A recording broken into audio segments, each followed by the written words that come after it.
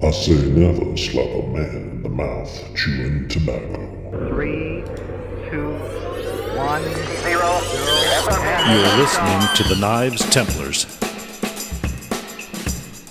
Hey guys, this is Chip Carlisle and Otisir Pinto and Eric Rivers from the Knives Templars. Hey, we're coming to you this week, missing a couple of our buddies. Joey the Riot Terrio is dealing with some internet connectivity issues this week down in Louisiana, and I do believe that our buddy Mr. Chris has been dealing with Mickey Mouse all week and has just made it back to Texas from Florida and is getting the family packed back into the house. But hey, three of us are here, and we're going to have a great show. Otis Sawyer, how are you doing this week? Just fine, man. Just fine. Happy to be here. I'm happy you're here. Happy you're here. Like Eric has said on previous episodes that you guys can't see us, but we see each other on a little video window here, and I can tell you Otis here looks like a man that's happy. He's made some beautiful knives he's going to be talking about. He's got a big smile on his face. Eric, you've been at a show. How are you doing? I'm doing good, doing real good. It's been a fun couple of days, and I'm glad to be home and, in my shop getting ready to make some stuff. Well, I'll tell you what, starting out there, we'll go ahead and chat a little bit. Hey, what we've been doing the past couple of weeks, but I can't wait to hear about your show. Otis here, I mentioned I've seen some beautiful knives on your Instagram and Facebook and posting them around on the Knives Templars and such. So, hey, what have you been doing the last couple of weeks, like I didn't already know? Well, work-wise, I keep on working on my Maryland safety inspections, helping to make sure that the Maryland roads are nice and safe, keeping junk cars out of the road.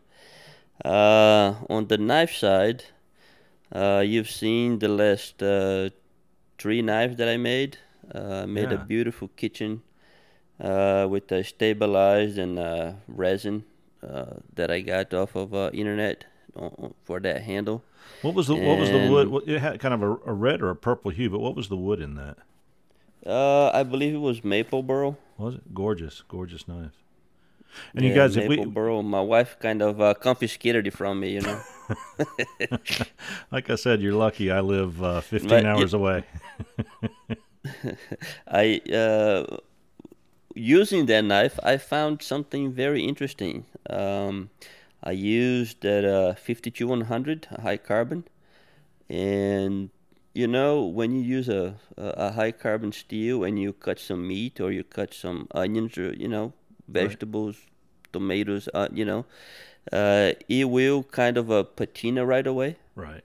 And this is the first time I used 52100, and I was pleasantly surprised that it didn't patina at all so far. I don't know what kind of steel mixture it has on 52100. I'm not up to looking into specs and numbers and things like this, but I suspect there's some kind of a high chromium kind of deal going on in there because it didn't patina at all. I was pleasantly surprised there. I'll be using more of that 52100 in the near future. How did it harden? Oh, it was pretty good. I was able to bring it down to around 58-ish, 59 after tempering. So it's pretty good. I like it a lot. Well, I will tell you that 51 or 52-100, because I keep it in my mind as I'm holding up my phone brain here.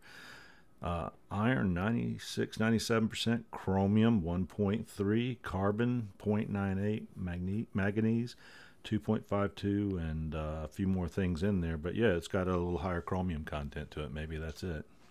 Yeah. So it's amazing the way it didn't patina at all. For the people who like to keep their knives nice and clean and shiny, I would say 52-100. Wow. If you're doing high carbon, it's the way to go. I have 5160, I have 80 CRV2, I have 1095, and as soon as you go through a bloody piece of steak, it will patina right away, start to change colors, nice little blues and gray hues in there on the steel. Personally, I like it. It gives a little character to the blade. But that 5200, pleasantly surprised. If you want a nice clean blade, Yeah. keep it. Cool. How'd you temper it? I mean, excuse me, I know you tempered it. How did you harden it? Did you use your same process that you normally use? Yes, same. So, I use my proprietary oil, Yeah. which I will not mention right. for safety reasons, and went through the normal heat treating process, brought it to temperature, and quenched it in the oil, Yeah. and there we go. What about these other knives you've been making? I've seen some really nice natural materials on those handles. Yeah, the latest bowie that I made with the elk antler, it's a nice orcish kind of bowie that I made. There's got a 10-inch blade um, from the front of the guard to the back of the handle is a 5.5, so a good total 15.5-inch monster there.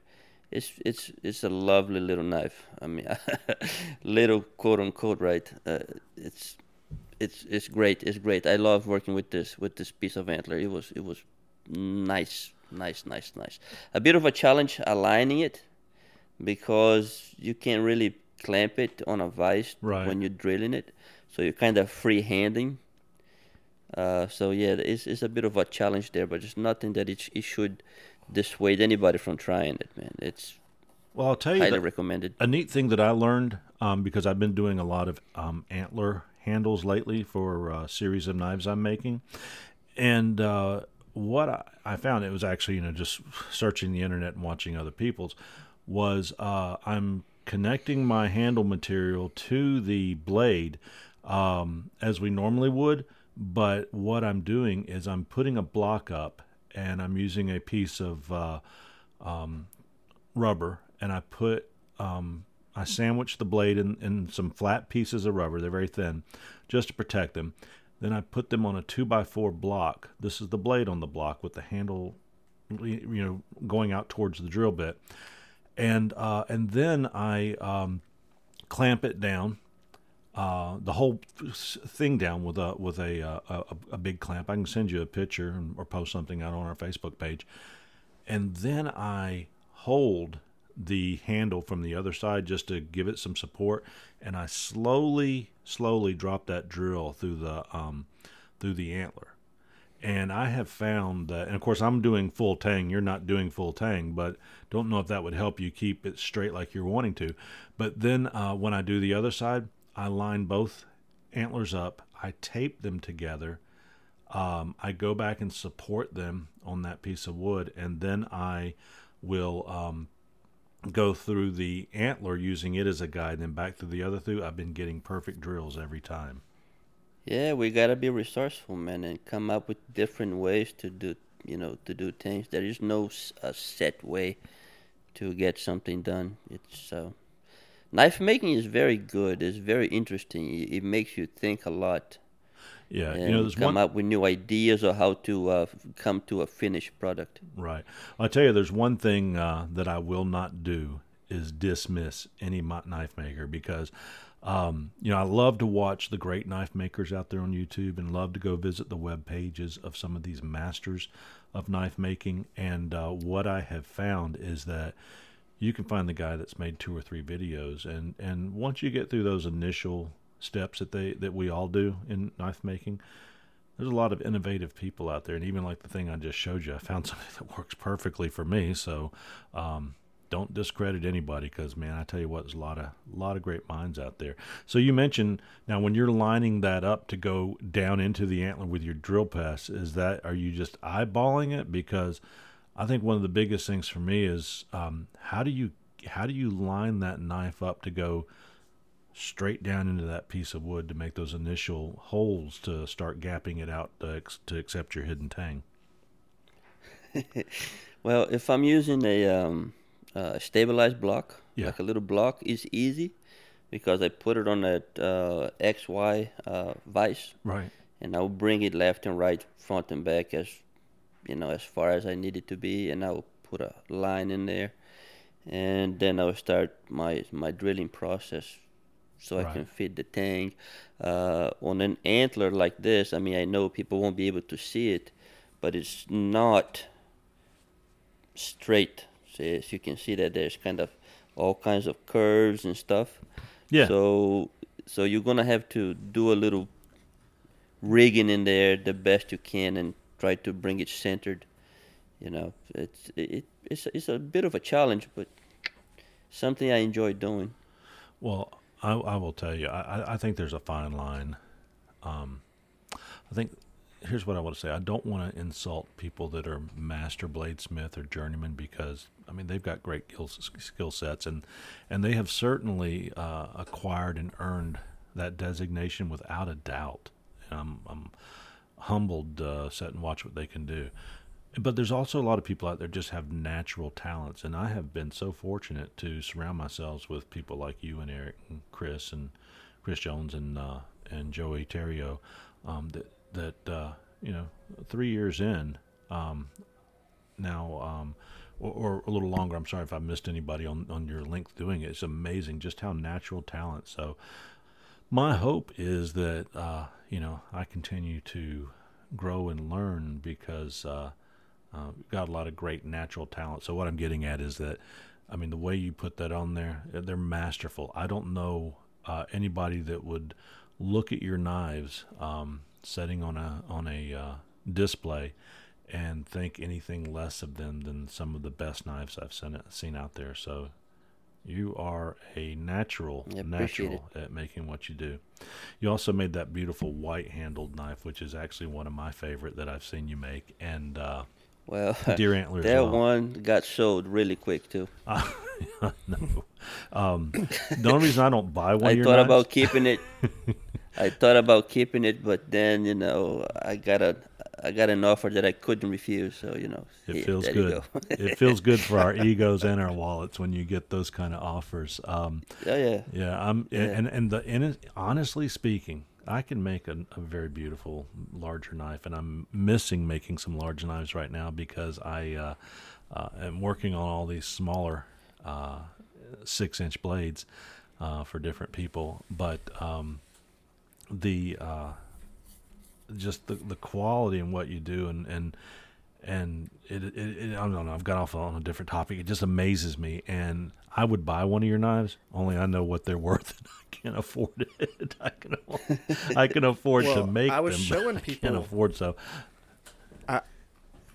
I was showing people Otis Sears knives whenever I was at the Blade Show, just to try and make them understand, for one, how you make your knives, the fact that you're not using every tool under the sun, and you're getting it as crisp and clean as you are. Like your plunge lines are the crispest plunge lines almost in existence, and it's just epic, absolute epic builds. I love them. I love your guards, everything. Like it's just the crispest, just elegant looking knives that you could possibly make. They look epic.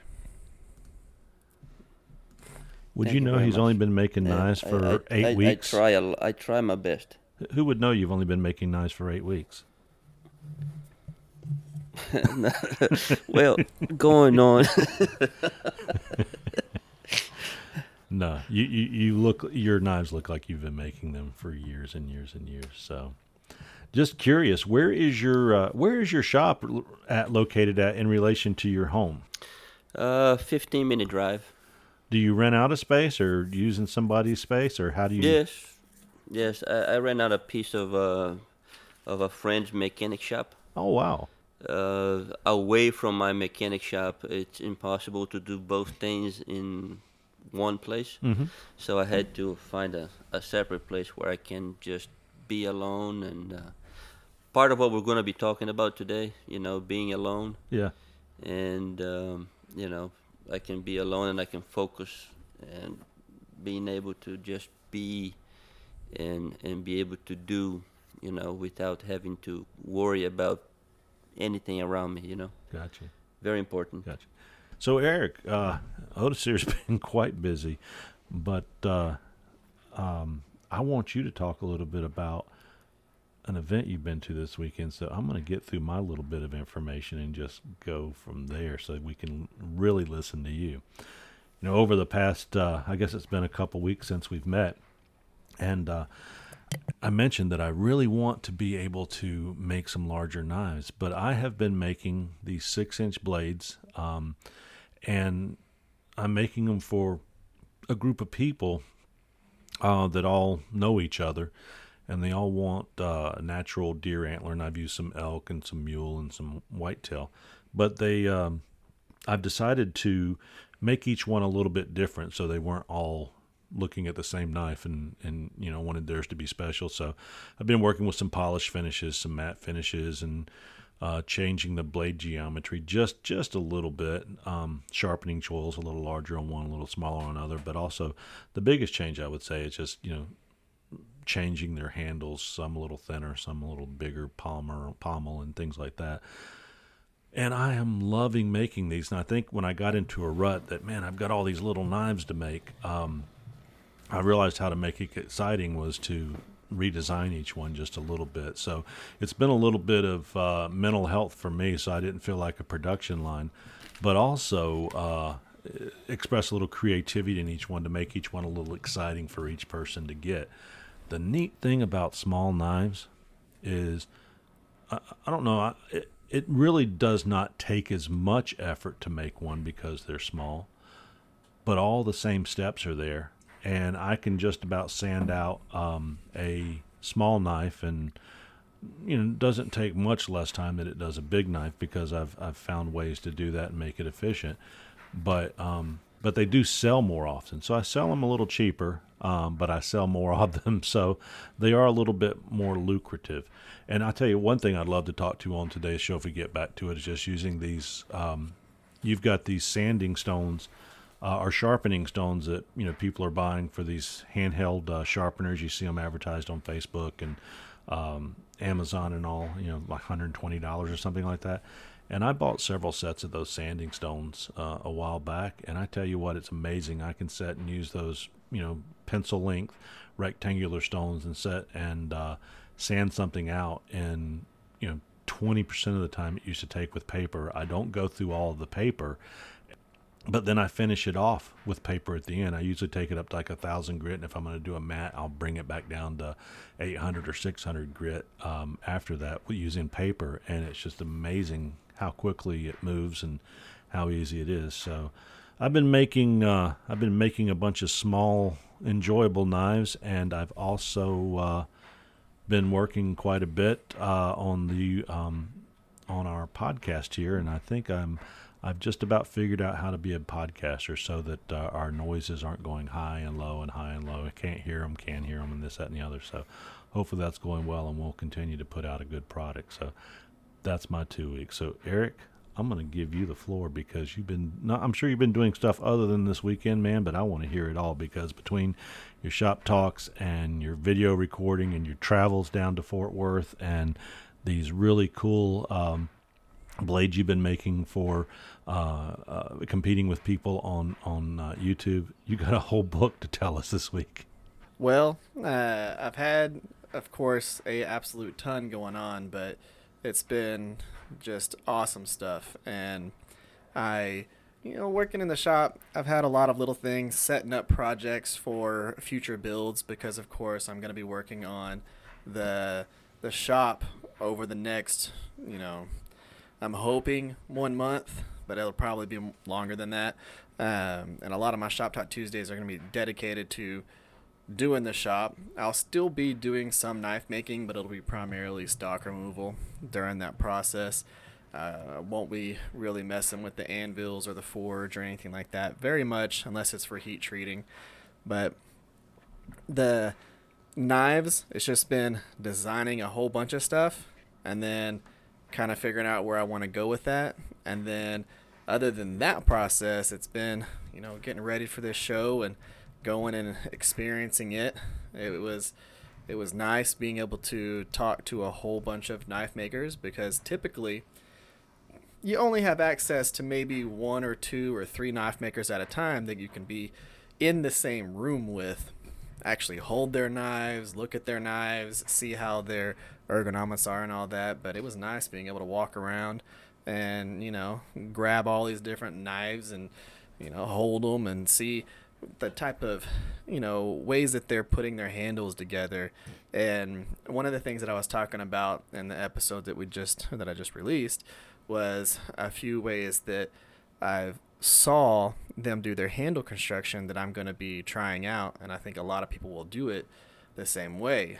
So you know how they have the framed handles, so that kind of like how you would do a hidden tang, but the handle itself is two separate pieces of scale, so just handle scales that they put a liner in between that was the same thickness as the blade.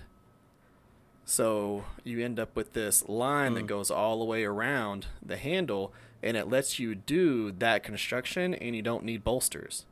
So you still have a full handle all the way around. You shape them just like regular handle scales, all that stuff, but you can put a really cool layer of burl in that in between sandwiched line. You could do steel, but what they were doing was burl woods. So if they had like a nice blonde looking wood or an iron wood, they would do like a green burl in that as that line, so you'd have that punch of green but still be wood grain, and it just looks really cool because it's the same thickness as the blade. So the blade transitions from steel to that colored wood all the way around, and it's just a really cool accent and a really cool way to make a hidden tang handle without having to use a block of wood. And I think that I'm going to be doing a few different constructions like that.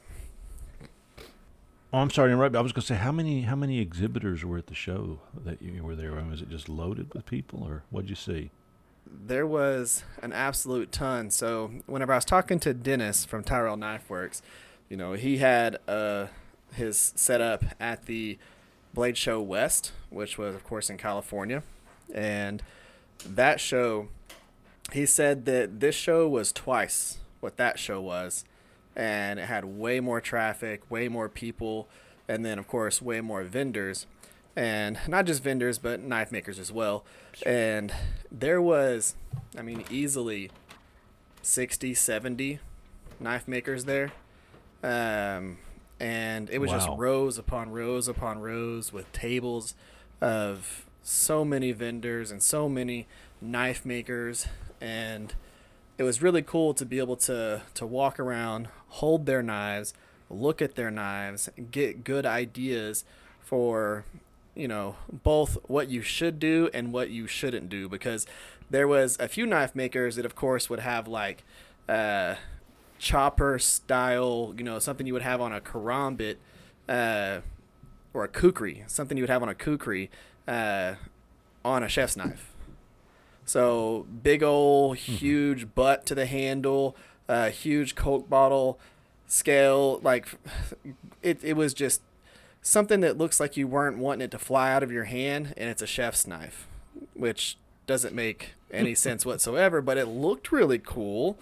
It was a cool looking knife. It just didn't make any sense for what you're actually going to use the knife for. So it was going through and looking at some of that stuff and going, okay, even though this looks really cool, I probably shouldn't use that because it's not going to be a very useful knife. Well, let me ask you this. Did it look like something that Odysseer would be carrying in the forest, all camouflaged with trees and dirt? So imagine that, okay? Imagine that, but with a blade with a less thickness than 1/8 of an inch. Some of these blades were almost a 16th thin. They were paper thin blades with these massive handles. And, it's about a 12, 13-inch chef's knife. Big old, long, thin blade. Some of them had, S grinds on them and stuff like that. But then they would have this massive handle on it. And you're just looking at it going, okay, I understand. That looks absolutely awesome. It looks really cool. But it is not functional for the type of knife that you made. And, I'm not an expert. I'm not an expert knife maker. I'm not a journey smith, a master smith, or any of those. but ergonomics are ergonomics, and usefulness is usefulness, no matter how you slice and dice it. It needs to be made for Sure. the specific Yeah, use. I was talking to another knife maker from Brazil not long ago, and one of the things that he said is that diplomas or titles or certifications don't make you a knife maker. Okay, you can have all those certifications, but if you have no common sense, let's use the word right, common sense, uh, you're really not doing anything right. I mean, you can see a lot of newcomers, new knife makers, making beautiful, useful knives, but and on the other hand, you see some other, like you said there, you know, I don't know, maybe years and years and years of practice. Maybe they're just tired and just wanted to put something different there. There are collectors for everything. So I mean, who is to tell? You know, yeah, I've always said that you have to respect a college degree. That somebody that's gone in college, gotten the college degree. But those are always the best employees to work with. They're not always the most talented, but they were able to get their degrees. I don't think the same could be said necessarily for journeyman or master knife makers, because they've presented their wares. They've already shown they yeah. can do the work. But No, I again, do intend in the future. I do intend to get affiliated with the ABS. mhm, I do intend to take the journeymans. I think you need to be 3 years joined with ABS 2 or 3 years, yeah. under ABS or something. I think it's three. And after that, you can go and I think three more to do master, something like that. I do intend to take those steps. I just been kind of hesitant so far because when I do join, I want to be sure that my craft is up to the level that I expect a journeyman or a master to be. I know it takes years of practice to get to a master level, but it's, you know, Yeah. I mean, this is me. I mean, I just don't want to go there haphazardly, and jump in. I'm a member in good standing with Bladesmith Society, and I pay for my annual dues. I haven't really even thought if I want to go after a journeyman, not even thinking about a master by any means, but I haven't even thought about that. I've been in it for a year. But, my goal with that really is just to support the society, because they support what I do, regardless of whether I go to achieve those skills. I don't know. I think it really just depends on what credentials you have on your abilities. If you want those credentials, if it opens up new doors into what you personally want to do, that's fine. But at this point in time, in my knife making career, I just feel that I just want to be me and do me, and support the people and the societies and industries around me that help me do what I do, because I think they're very important. Yeah, I agree. Eric? Yeah, 100%. So one of the things that was interesting is Dennis actually brought three of his Journey Smith knives, and of course his dagger for the challenge, which is gonna be, it's epic. It's one of the sickest things I've seen, and but he brought three of his Journey Smith knives, and they were like, yeah, this one looks good, this one looks good, and you should probably sell this one. And it was he had one of them where he had set up his guard. He had basically, I don't know exactly, he ground it or engraved it or whatever he ended up doing, but he removed a little bit of material on the guard so that it would seat over the blade, so over the ricasso area, and that way you end up with no line around it. It just fits perfectly. And when in his glue up, it slipped down like a couple of thousandths. I mean, it was almost nothing. Slipped down just a little bit to where it gave him just this almost unnoticeable gap, and like all the master smiths saw it. And it was one of those things where that one thing, and they were like, yeah, you shouldn't submit this one, you should sell this one. And that's what he's going to do. So he's got to make another one to replace that, and then two more. So it was cool, though. I'll tell you, one of the best parts about talking to the master smiths is, for one, none of their knives had that chef's knife with like a crazy handle on it. That was all the guys everywhere else. But the master smiths, their knives were built for a purpose. They were built beautifully. They were some of the most insane knives, and most of them would say, okay, this knife took me 2.5 months. This knife took me 3 months. This knife took me 4 months. This knife took me 3 months to complete. But their knives sell for $5,000, you know? So, and that's not even, that's on the low end for some of them. Yeah, you have some of these guys and girls that were making the craziest Damascus and mosaic pieces and silver inlaid and all these crazy things, man. So, did you wear a cape and a full beard, fake full beard, so you weren't recognized? How did that go? Because you've got a little bit of. I know you're a very humble person, but you've got some internet notoriety. So, how was it walking through a show with the glasses and the beard? Which the glasses and the beard should be your logo. It was pretty cool. It was interesting having people walk up to me and ask to take pictures with me, and do that. It's always weird, and of course, I have to show myself and Dennis were walking around together, so it was like, you know, somebody would ask him to take a picture, then I would get a picture, and somebody asked me to take a picture, then he'd get a picture, and it was really cool. And then there were people that walked up and they were like, you know, they'd start talking to me for a second, just about other random things. If I was standing around like Logan Bracken's table from Bracken Blades Forged, I'd just be standing there and they'd just be talking about some of his stuff. Then they'd really like look at me and they go, "Are you Eric from the Rivers Experience?" Like, yeah, that's me. Holy crap, you know, and stuff like that. It was weird because some of them would make double takes and then they would go, "Whoa, hold on, I know you." And yeah, it was pretty cool. Did you get a lot of people, or did you? I'm sure you had to. People walk up and just say, "Thank you for what you do. You really helped me."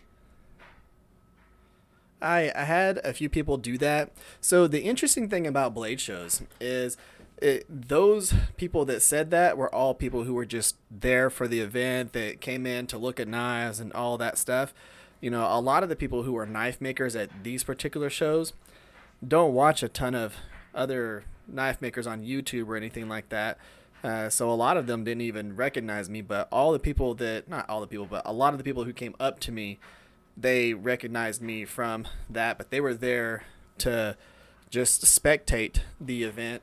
And I'll tell you, one of the coolest things was having going up to Jason Knight and talking to him for a little while, and having him subscribe to the channel. That was pretty cool. And it's just it was cool chatting with him and talking with him about some of the things that he makes and some of the stuff that, you know, like his outlook on things. That was pretty cool. You know, there's a lot of people that I just really enjoy his particular style of knife making.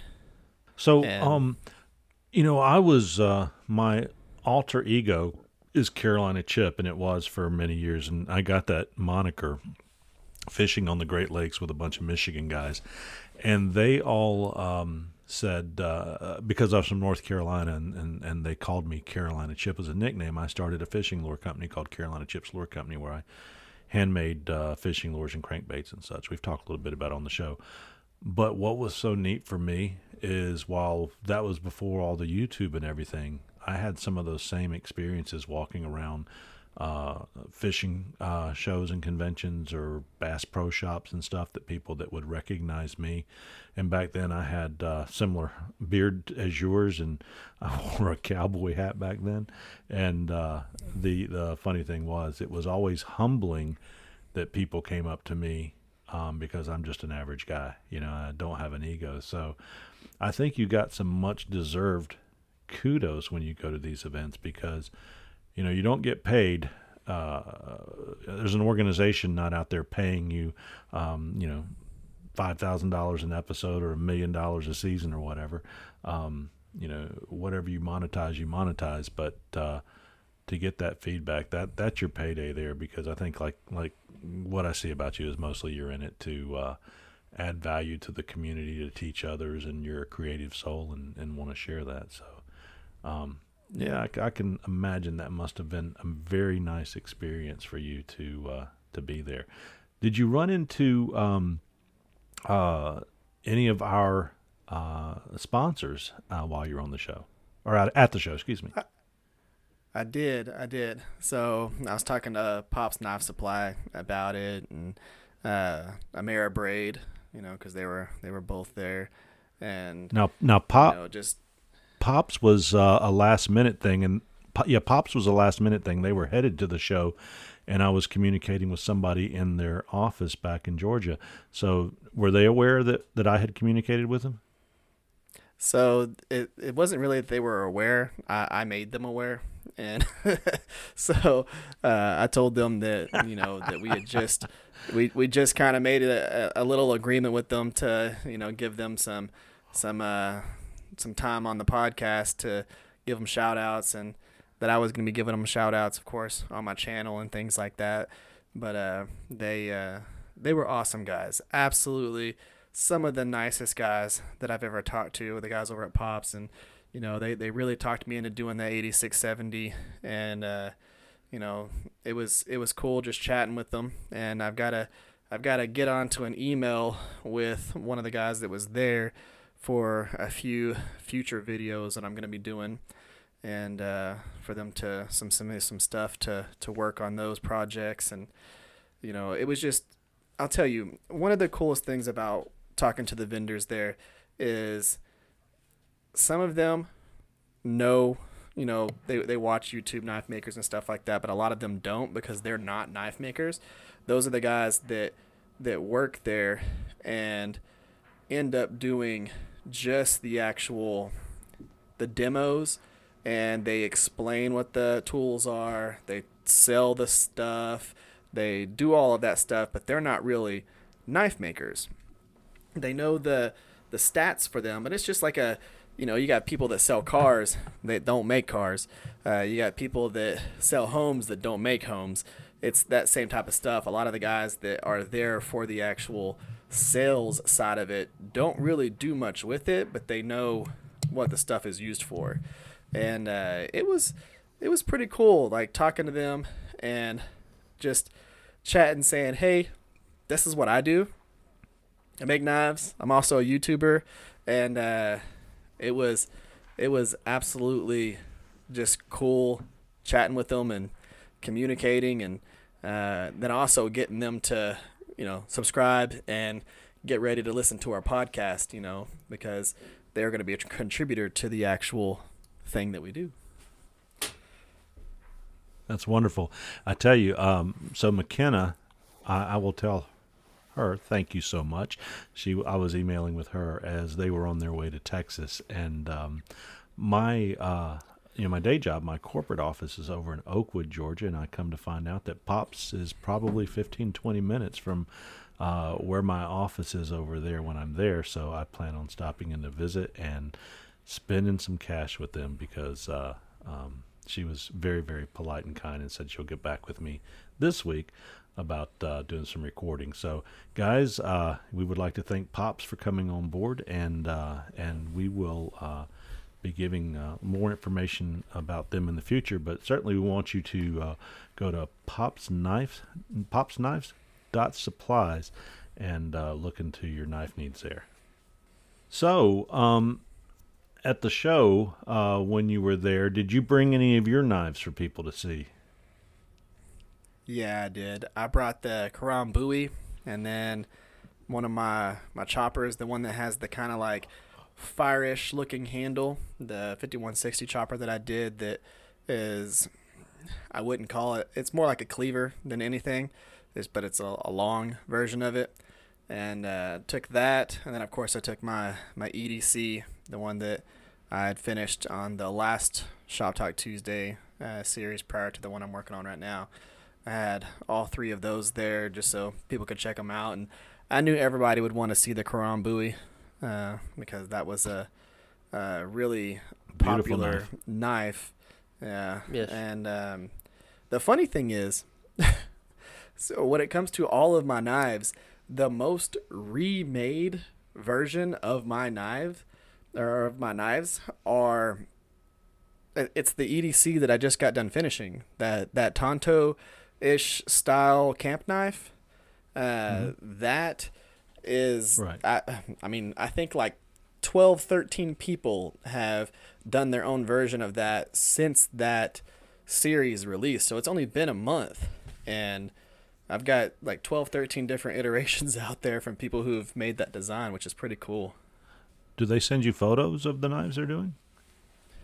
Oh, yeah. And then a lot of them have them on the actual TRE Workshop Facebook page. One of the guys that had just commented or sent his picture through the page today was asking whether it should be etched on the flats or etched on the bevels and all that. That's the same profile from that Tonto EDC, and it was pretty cool. But that was just, I think he was the 13th person to go through and make their own version of that knife. And to be fair, that some people would not want people to recreate their stuff because it's their thing, but for me, that is awesome. I love that people are going out there, and Yes. it's a huge compliment, and I really appreciate them putting their own twist on it and doing their own thing, making their own, their version of the handle scale material and just picking all their own stuff. That is just, it's really cool. And the fact that people think that design was so awesome that they want to recreate it and have it on their hip, I find that amazing. Yeah, I've recognized there's so many talented makers on the Rivers Experience Facebook page. And there's a gentleman out there we've been communicating, or I've been communicating a little bit with, is got quite active. His name is Matthew Rich. He's from up in Colorado, and he has a wonderful wife, because the pictures of his shop of all that nice, new, beautiful equipment, it makes me jealous. Nice even heat and grinders and this, that, and the other. But he is finishing up a knife right now, and I've all but decided to ask him for a pattern or just a nice photo or something, because it's such a beautiful knife he's made. He's currently, I think, sanding the handles down on it. So I won't mention it other than to say that I'm not ashamed to ask, and but I haven't got the nerve to yet, just because I want to see how it turns out and what he's going to do with it, because I don't want to set and make him feel bad, because I don't know how he would feel about that type of question. So now he hears it on the Knives Templars podcast. I do love that knife and need a pattern, but I did contact a guy one time. It was about a year ago, and he was on a website. It was on a Facebook page for knife makers, and not yours or anything. But I asked him, is it possible you could send me a picture or a pattern that I wouldn't duplicate it identically, and certainly didn't have the skill to, but I was so impressed with his skill in that knife, I just wanted to attempt it. And he sent me a dissertation back, basically insulting me in about 3 paragraphs on what I should be doing as far as knife making. And I didn't, it hurt my feelings. I didn't, but I'm thick-skinned. It didn't hurt it that bad. But I really haven't asked anybody for a pattern since then, just from the perspective of not knowing how they would react to it. So if I see a knife I like, I either draw something similar, or I'll photocopy it and change it up just a hair to make it my own. But yeah, there's so many talented people out there, and I watch everything you're doing and what our other makers are doing intently, because most of our knives, we're not making them to sell, and we're not going to turn them into production knives or this, that, and the other. And trust me, there's enough knives and knife business to go around for everybody, that we just need to be a sharing community. So. Yeah, there is a website that you can download a few profiles if you want. I don't know if you've seen it before. I'm pretty sure you did. I think it's called the DC Knives or something. A lot of knives profiles in there that you can print out. It's basically free. Yeah, I'm familiar with that. Yeah, so I used it a few times when I didn't draw my own. and for a beginner, it's a good start. It's a You great just don't starting use it place. as a crutch. You just don't use it as a crutch, because each knife, I believe each knife should be unique, right? Every knife that I make is one-off, is one drawing, one design, one idea. Usually, the way it works for me, I see a final product in my head. I see it, a final image of what I want it to look like, and then I go after that, and it works for me, right? Yeah, it was really neat here But recently. You've been making a lot of the similar pattern knife and you've perfected it. And just not a criticism, but and alternating the handles and stuff, different shapes and everything, just gorgeous work. But I got excited because you put out a picture of a knife you were making today, which wasn't the typical. And I know you've made different styles. Don't get me wrong. Wasn't your typical knife that I think that you're known for, which is just gorgeous. How'd you come about starting that thing? Because that's quite a blade, and you're doing a through tang knife, full tang knife, not a hidden tang. Yeah, that's just a basic EDC knife. A guy that I know asked me to make him a itty bitty knife. He said, I want a 3-inch blade, very narrow, good enough for an everyday carry, and maybe skinning, things like this. So a quick scratch, and that's it. Gorgeous, gorgeous. Hey, No, just I used to do a lot of I used to do a lot of full tangs, uh, and my hidden tangs is kind of new. Mhm. So yeah, but going back to full tangs is just like going home. I mean, I did so many of them before, and yeah, the hidden ones, that's where I want it to be. So I mean, this one is just kind of a request from a friend, got you. known person, I'm thinking about it. I got to add something in there. I don't know if you realize this, but you know what a number one billing on any show type means, the star of the show, and I get more information from men and a few women that have listened to the show that say, "We love Otis here. We love that accent. Where's he from?" So just to let you know that you've got a Appreciate it. face for horror movies, but you've got the voice of Antonio Banderas, I believe. And I think you're okay with that because you like horror movies. Thank you, thank you, thank you, thank you. Of course, I look like I'm from an My favorite episode. villain, Yeah. Jason. Yes, yes. I look like My I'm. favorite villain is Jason. Yes, I look like I'm out of probably the North Georgia mountains and what was that movie with the banjos playing? Deliverance. Yeah, I look like I'm out of a scene from Deliverance. Deliverance, Yeah, yes. yeah. Yeah. If you are in the woods and you hear a banjo, run, my friend. No, if you're out in the woods and you hear a banjo, set down very firmly on the ground and on a rock. Don't move. Firmly on a rock. Hold yourself down. So, I actually play that song. I've got a nice Gibson J45. I went up to Nashville and named that guitar Loretta. Same day I went and played the Grand Ole Opry, just so you know. Did you know I played the Grand Ole Opry? Nah. Nope. Oh, you know the That's Grand Ole news to Opry. me. Do you know I this? don't even know what that is.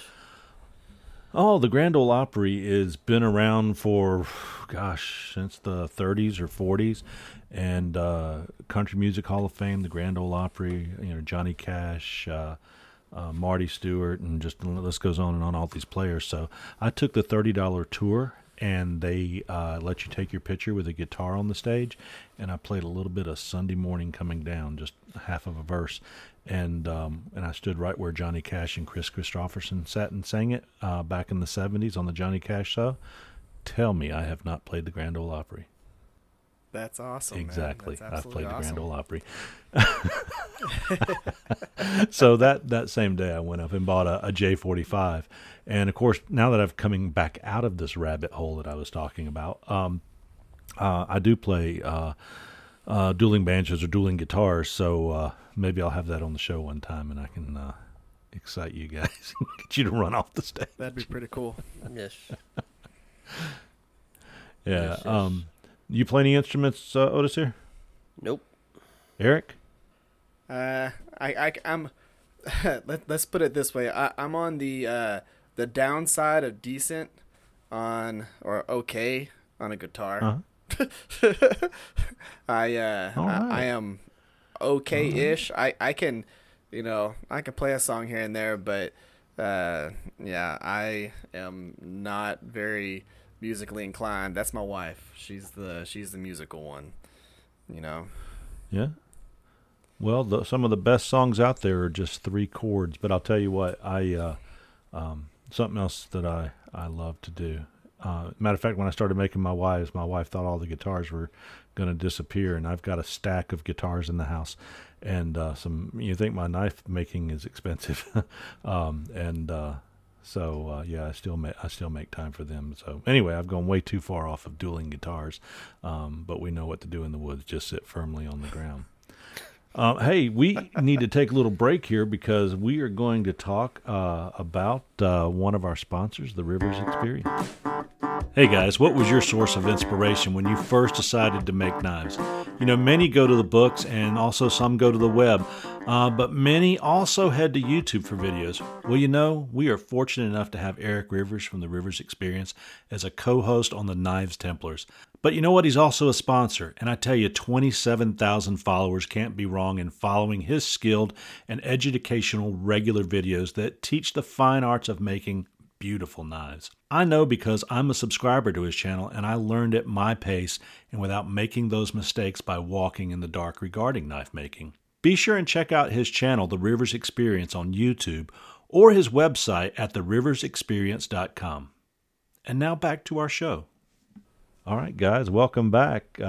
We've been pretty busy the last couple weeks, and just so to give you a little update, Joey's been out there working hard and keeping himself busy around the house, and didn't have internet tonight, so he can't be with us. But also, Chris took his family to Disney World and has gone back to Texas and is just arriving back there. So our Disney World, I think, is in Florida. Yeah, I believe that's correct.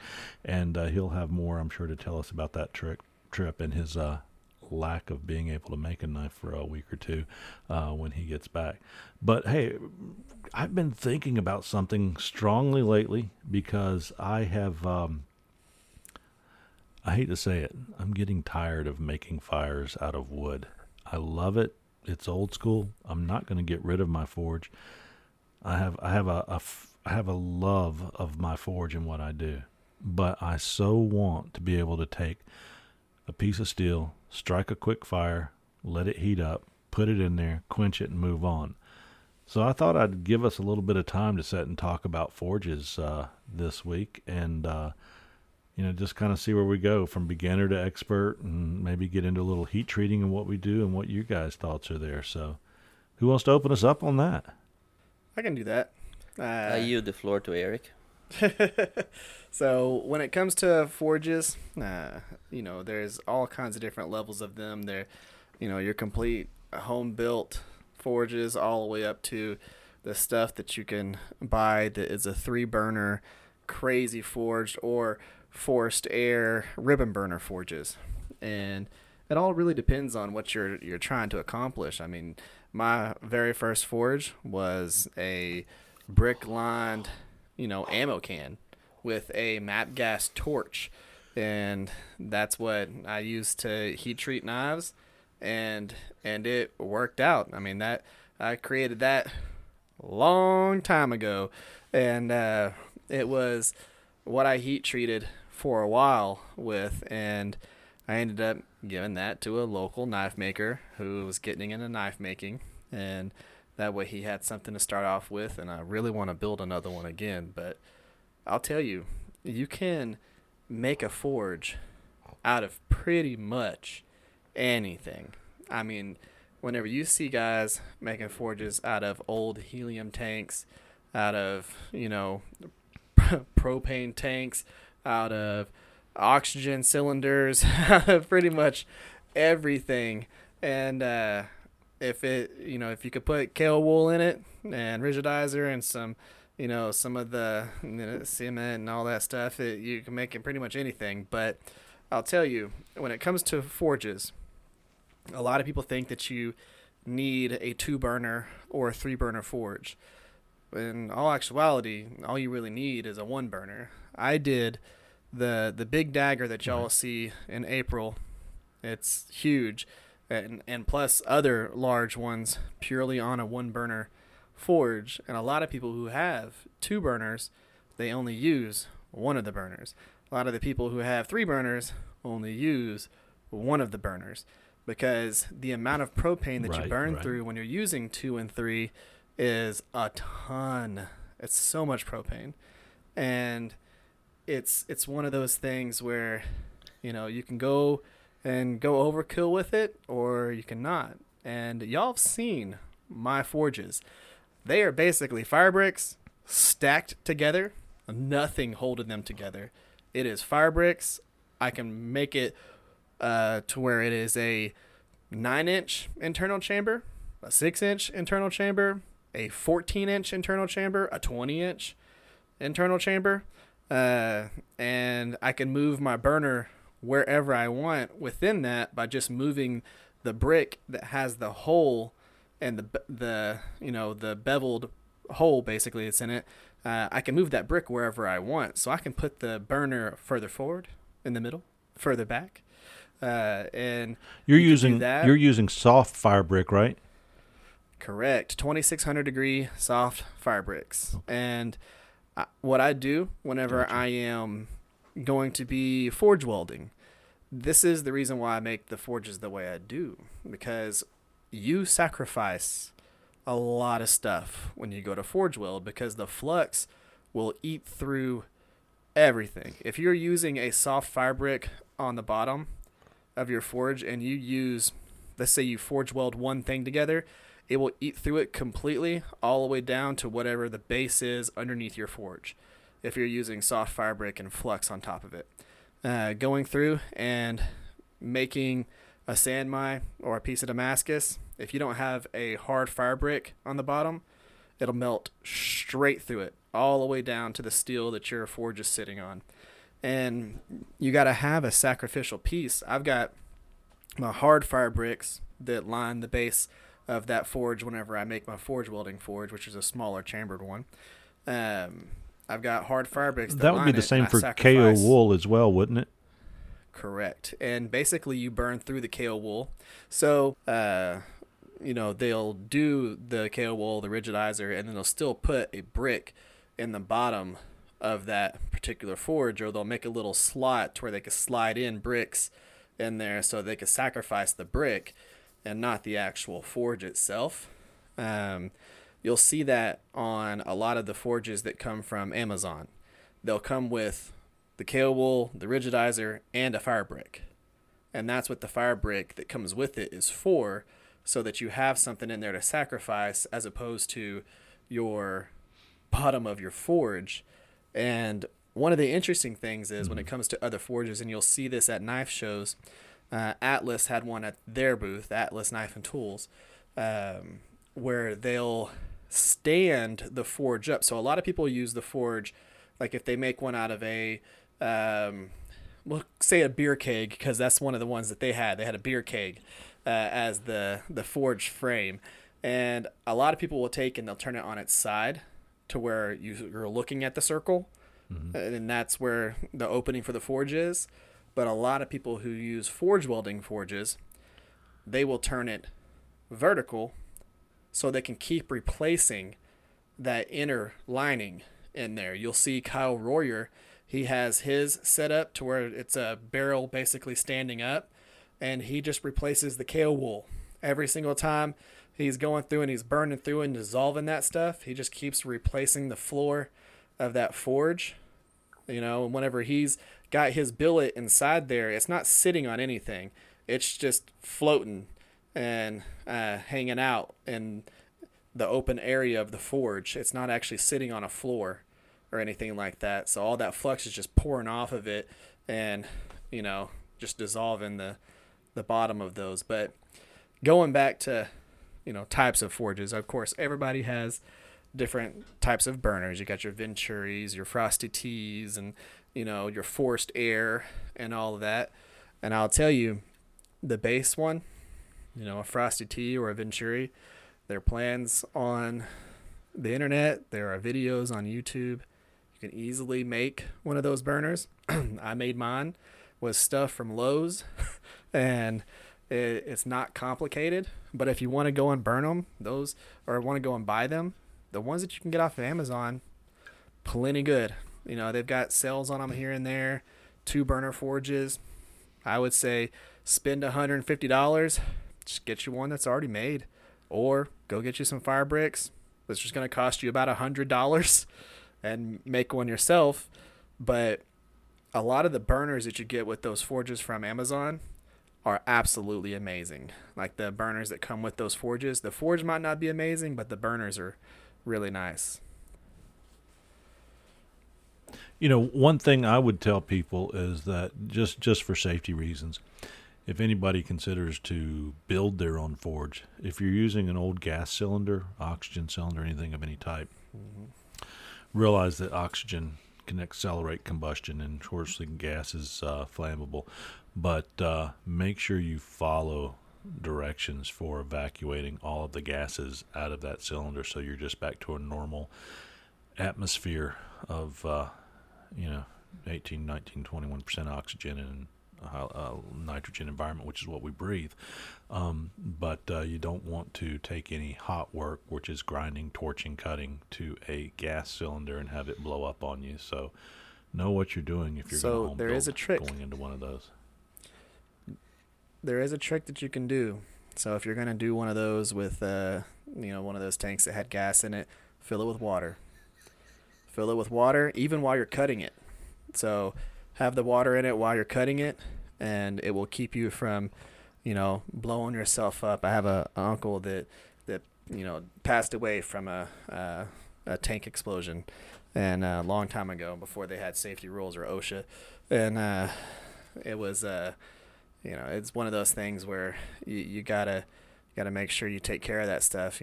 This stuff is dangerous. A lot of the things that we do are flirting on the edge of explosion all the time. Oh yeah. Yeah, but all fun things have the fear of death involved. We just play with knives for a living. And the tools that make them. But it's not like we're riding mountain bikes down a hill at 90 miles an hour to see how quickly we can get to the bottom for television, like some people do. But no, we just buff knives working in the that are safety sharpened field with buffers. Turning at 5,000 rotations a minute. I was doing that today, and I never press a knife into a buffer. I figured let the buffer do its job, and it eventually will buff out and polish, because I've launched a couple knives early on and realized that's not how to use one. But working in the safety field, the reason I always bring up gas cylinders is I've worked in compressed gas safety for many years in one portion of my career, and then where I'm at now, it's still important regarding hot work and this, that, and the other, which hot work's cutting, welding, brazing, so on, is that it's not uncommon to hear of someone in some industry that is accidentally blown themselves up. So, guys, be careful out there. But like you said, it's easy to build these things. You can find lots of instruction online. But it's not so bad to have to go out and buy one either. And honestly, when you receive them, a lot of times you'll be purchasing something and you'll think to yourself, well, I could have built this. As compared to, like you were talking about, the burners that you build from Lowe's or buying one, they're extremely similar. I started out with a cowboy forge. I didn't have a lot of money to put into it, and I spent like $1,000 on my first knife buying equipment. And I went to Lowe's and bought black type pipe, and I had a heat gun that the heat didn't work on anymore, but it blew. Had some duct tape, and I drilled some holes in that pipe with a butt on it and a butt cap on it, and stuck it down in the ground, and lined it with some fire brick and melted my first knife, and I had 2 that day. So I fired successfully my second knife just using charcoal and a black pipe, in a foot deep hole in the ground. I was very proud of myself, but realizing very quick I wasn't going to live on my knees to harden knives or do any type of anvil work. So I went out and, again, looking at YouTube and different sites, trying to look for the best way to build one. I wanted to stick with a wood or coal forge, wood coal, charcoal. And I found a Whitlock's forge, and I was like I said before, I can build one of those. So I set out with a couple wash tubs and looked at what I should pack it with some fire brick and what, earth and sand and other materials, and bought myself a Chinese blower because they're readily available for $60-$70 on Amazon, and some duct work. And I will tell you, the biggest challenge is connecting Chinese measurements to American measurements, and however you can get that done. I think we all eventually do, and I did successfully. But I built a wonderful forge, and then, like I said, now I'm kind of getting tired of having to start that fire and get it up and the smoke and everything. It's just not always conducive to having to start a fire late in the evening when you've got to clean it all up when you're done. I want something I can just turn off. So I still love that forge and will keep it, but I've been looking around, and I look at Devil's Forge, Hell's Forge, some of the things you see available out there. But what thing that I came across, I think Joey said that he uses the Majestic Forge, and I visited their website, and rather than build one, I'm going to take the easy way out. They get great reviews, and I like the fact that they're lined with brick over the KO wool, so I'm looking at possibly purchasing one of those in the next month or so, and seeing how that turns out with me. And I'll probably buy the 3-burner version, but I'll likely, like Eric said, I'll only use one burner at a time to not use up too much gas, and it costs money to make heat, and you only need to use as much as you need to make it. So you guys check out Majestic Forges out there, as well as Hell's Forge and Devil's Forge. There's all types of different ones out there. So that's where I'm headed these days. But if you go online and you look it up, to forge or to heat treat a knife, you really don't need much more than just a hole in the ground and something to blow air into it to heat it up. Mm-hmm. So what are you doing, Otis, here? I think that's the hardest way to go about it, is the way you're doing it, Chip, with the charcoal. It takes a lot of patience, a lot of know-how, a lot of observing to see the color of the steel, and maybe having a magnet there to checking for, right, when the steel hits that critical temperature. And I've been successful with that. The biggest thing is with the coal moving around and trying to keep a nest in there to put it in, and the coal constantly cooking out, gnashing out, and going to the bottom.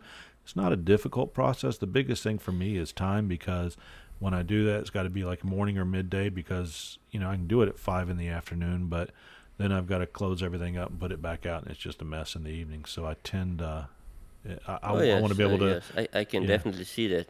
Yeah, but anyway, I'm sorry. Messing around with charcoal, besides all the dust and the dirt that comes from messing around with charcoal, it's sometimes it is a detriment. But as I said, it takes a little bit of a mastery for you to be able to work with charcoal.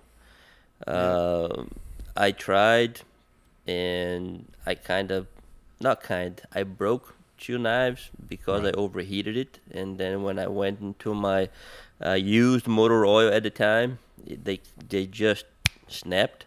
Right.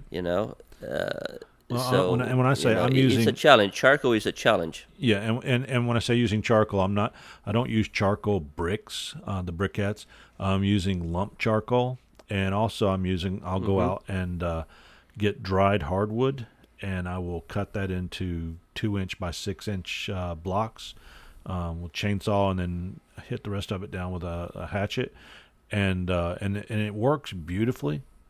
It's just, as we get into this and we want to make more and get better and get more efficient, That's kind of helping me with my efficiency.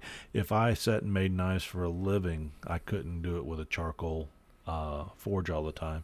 And given the limited amount of time that I have, it just makes it easier to be able to turn on the gas and let it heat up for 10 minutes and go to heating it. Yeah, the forge that I have is just a tube burner that I got off of eBay a few years back, and then I stopped knife making for 3 years, and then I just restarted about a year ago. You know, we talked about this before, but I had that little forge now for some time, still working good. One of the things that I did was I got two hinges, and I made little doors that I can close the both sides of the forge to keep the heat in, and reach higher temperatures. And I put a big hole in the front so I can see what's going on inside. Right. So I can just with the plier, I'll pop that door, open, and I can reach pretty pretty high temperatures in there. You know, and it's nice. It's nice if you just want to get in, heat it up, quench, and go. A single burner would do perfect. I have a Yep. tube burner, but just like Eric said, most of the time when I'm working is just the front burner, just where I need it, and then I'll be moving my blade back and forth, until I can see the color is the same. You know how it goes. Well, the difference And between yeah, a three, a gas forge is nice. the difference between a Majestic 3-burner deluxe and a Majestic 2-burner deluxe is like it's like $25 or $50. So I'm like, maybe I want to put something long in there sometime. But I agree. I don't think you need 3-burner forges for what we do. But I guess I can always back off. Maybe I'll change my mind before I make my purchase. When I first decided to buy a forge, I thought about making one, but then all the work that goes into making one, my time is very limited. Right. Pros and cons, Well, you weigh it. So okay, it you know costs what? almost Screw the it. same. I'll buy one. Like it really Yes. does. It costs You almost know, the same I to said, buy one screw it. versus I'll make buy one. one. Yes, and I had the choice too for a single burner, 2 burners, or 3 burners. And like Eric said, the more burners you have, the faster you're gonna spend your propane. But you can just turn one. So You can turn the 2 valves off and just run off of one. So you should be expending the same amount as a single burner. Is Oh that yeah, correct? yeah, yeah. Okay. Same as the one I have now. I have a little valve on the top, and I can just flip it between 1 or 2 burners. But the thing is, with the 3 burner, how big of a blade are you expecting to make?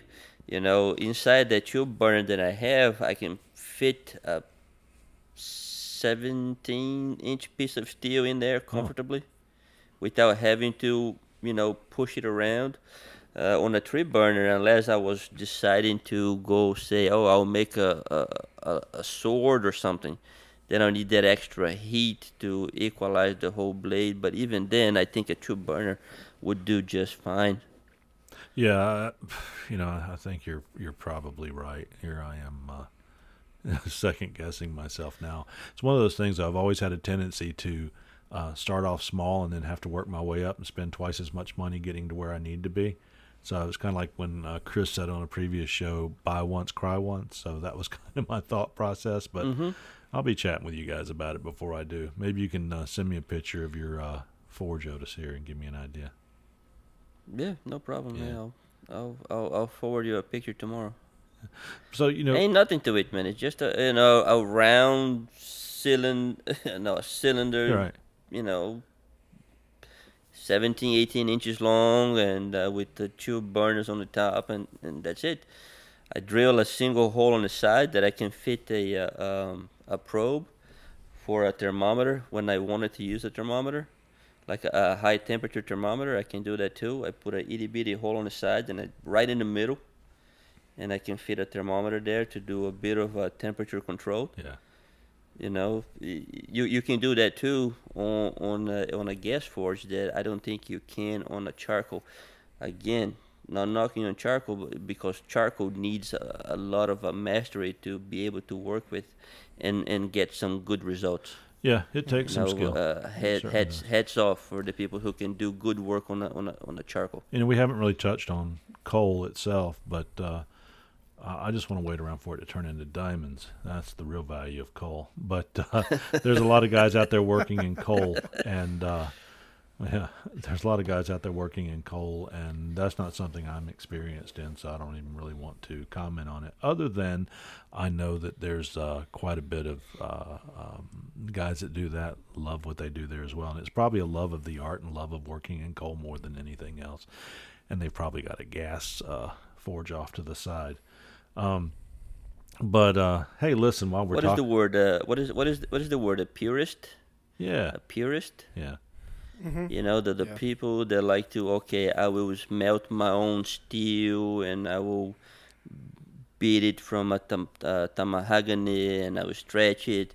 You know, that's a purist. You know, respect for the people that can do that. You know, it takes a lot of time, it takes a lot of effort, a lot of experience. You know, those are considered to be real masters. You know, masters of steel right there. I am going to make some steel someday, but I will tell you, even like for me, I don't do anything that's not a natural earth material other than the epoxy and some paper micarta occasionally, because I want all my things to be wood, bone, metal.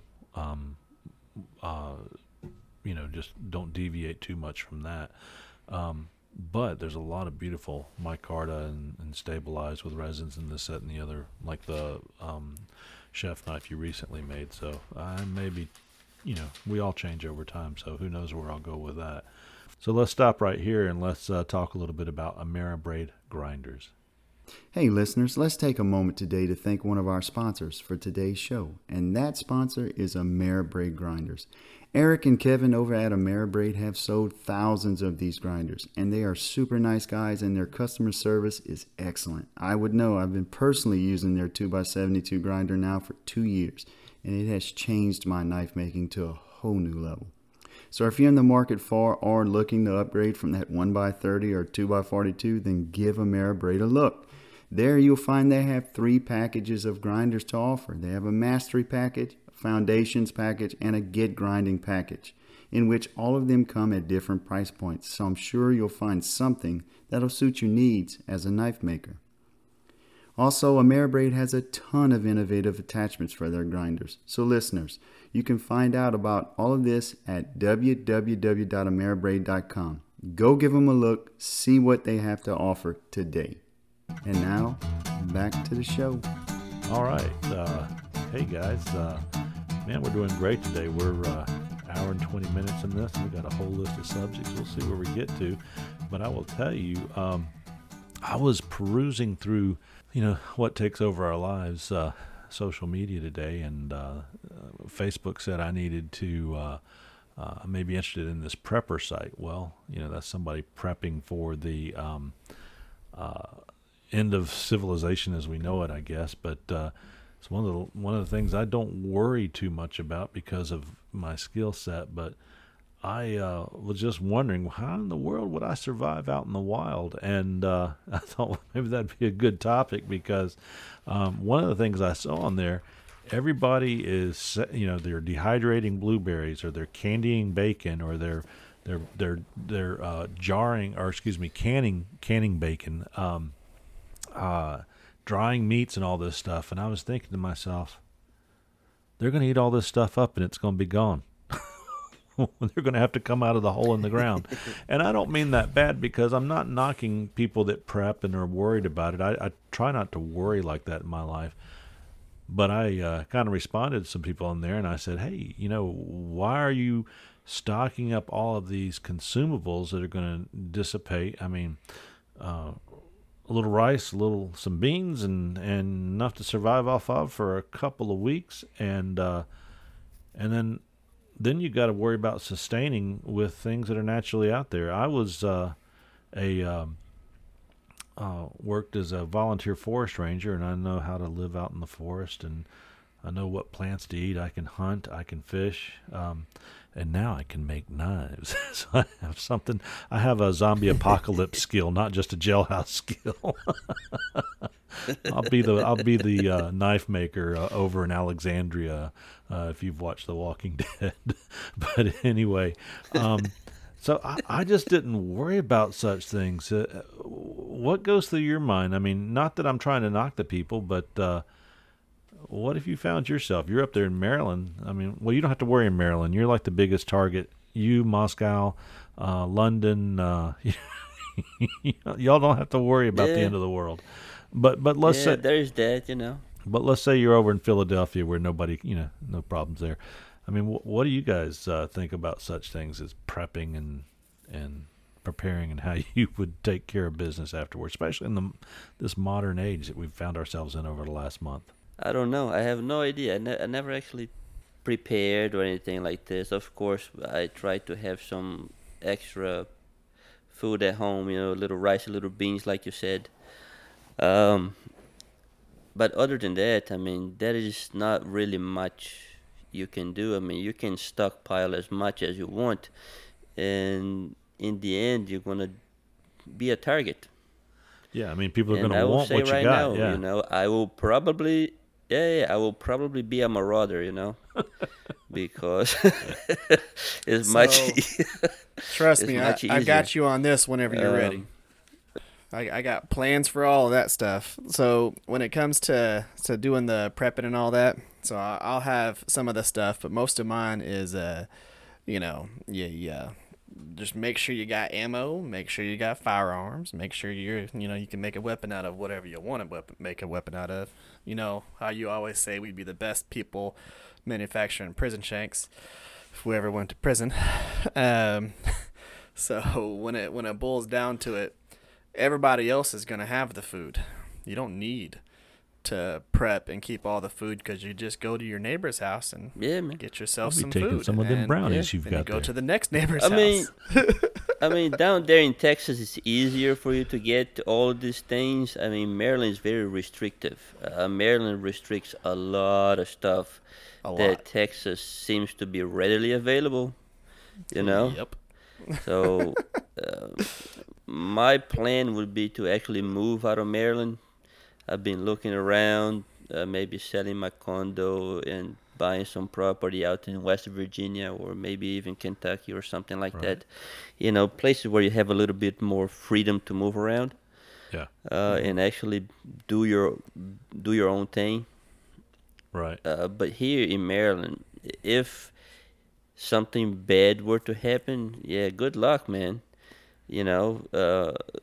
Just a week ago, I tried to go to the gas station. Man, the line is around the block. Yeah. Around the block. People trying to get gas before it goes up another 2 or 3 cents. Same thing on the supermarkets and things. Things are getting funny. Well, I don't want to become It's one about of to get funnier. Yeah, I don't want to become one of the people that's scavenging from whatever's left in around the masses of people. I mean, I know how to live in the forest, whether I've got a tent or a cave. I can make fire without conventional ways. I mean, I keep about 1,000 rounds of shotgun and 308 shells. So I mean, I'm good there. I'm actually getting ready to go out and buy a Sig Sauer pistol, but I don't really buy these things in fear that the world's coming to an end, because I just can't live that way. I just make sure that I've got the skills that if things do change, I'm ready to adapt and I don't find myself without. It's just an interesting. So reading through those comments, it really made me think about such things. And I will tell you, today at our services at church, I was able to acquire for some people a website for being able to offer shelter and home, short-term, long-term, for Ukrainian refugees, because I mean there's going to be a couple million people looking for a couple million households.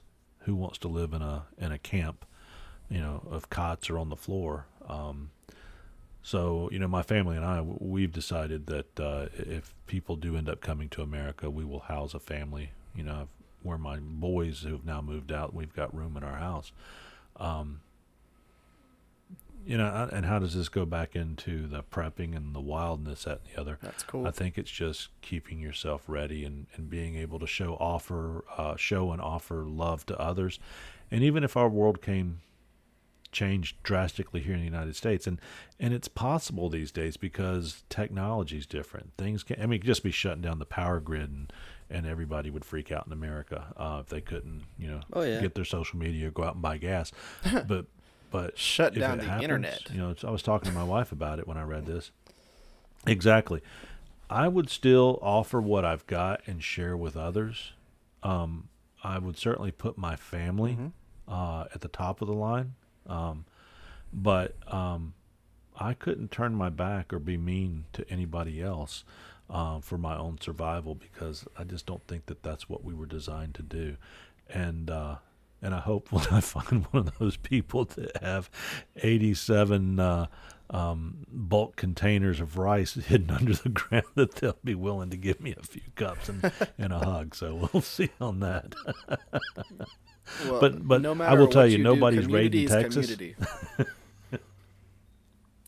Yeah. No, nobody's raiding Texas. But I'll nobody's tell you, raiding Texas. The easiest No. way to survive.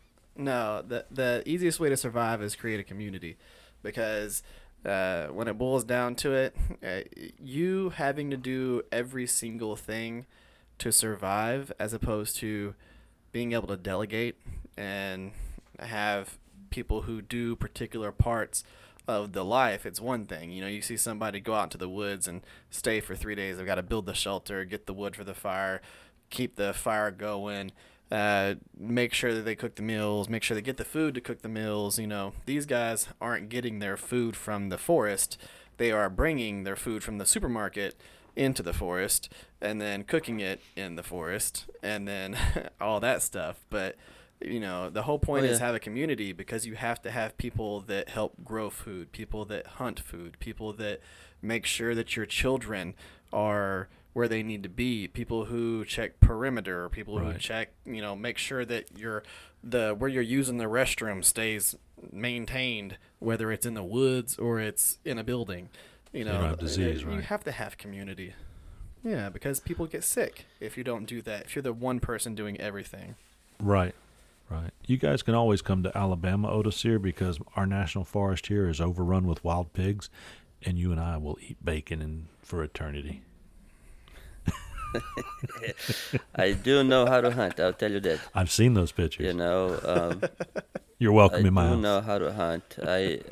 I can, when I set out to hunt, most of the time, especially here where game is abundant, believe it or not, it being a kind of a metropolitan area, Right. a lot of towns, a lot of houses, there's plenty of deer around. We don't have the wild pigs like you do down in Texas and Alabama, but deer is kind of everywhere.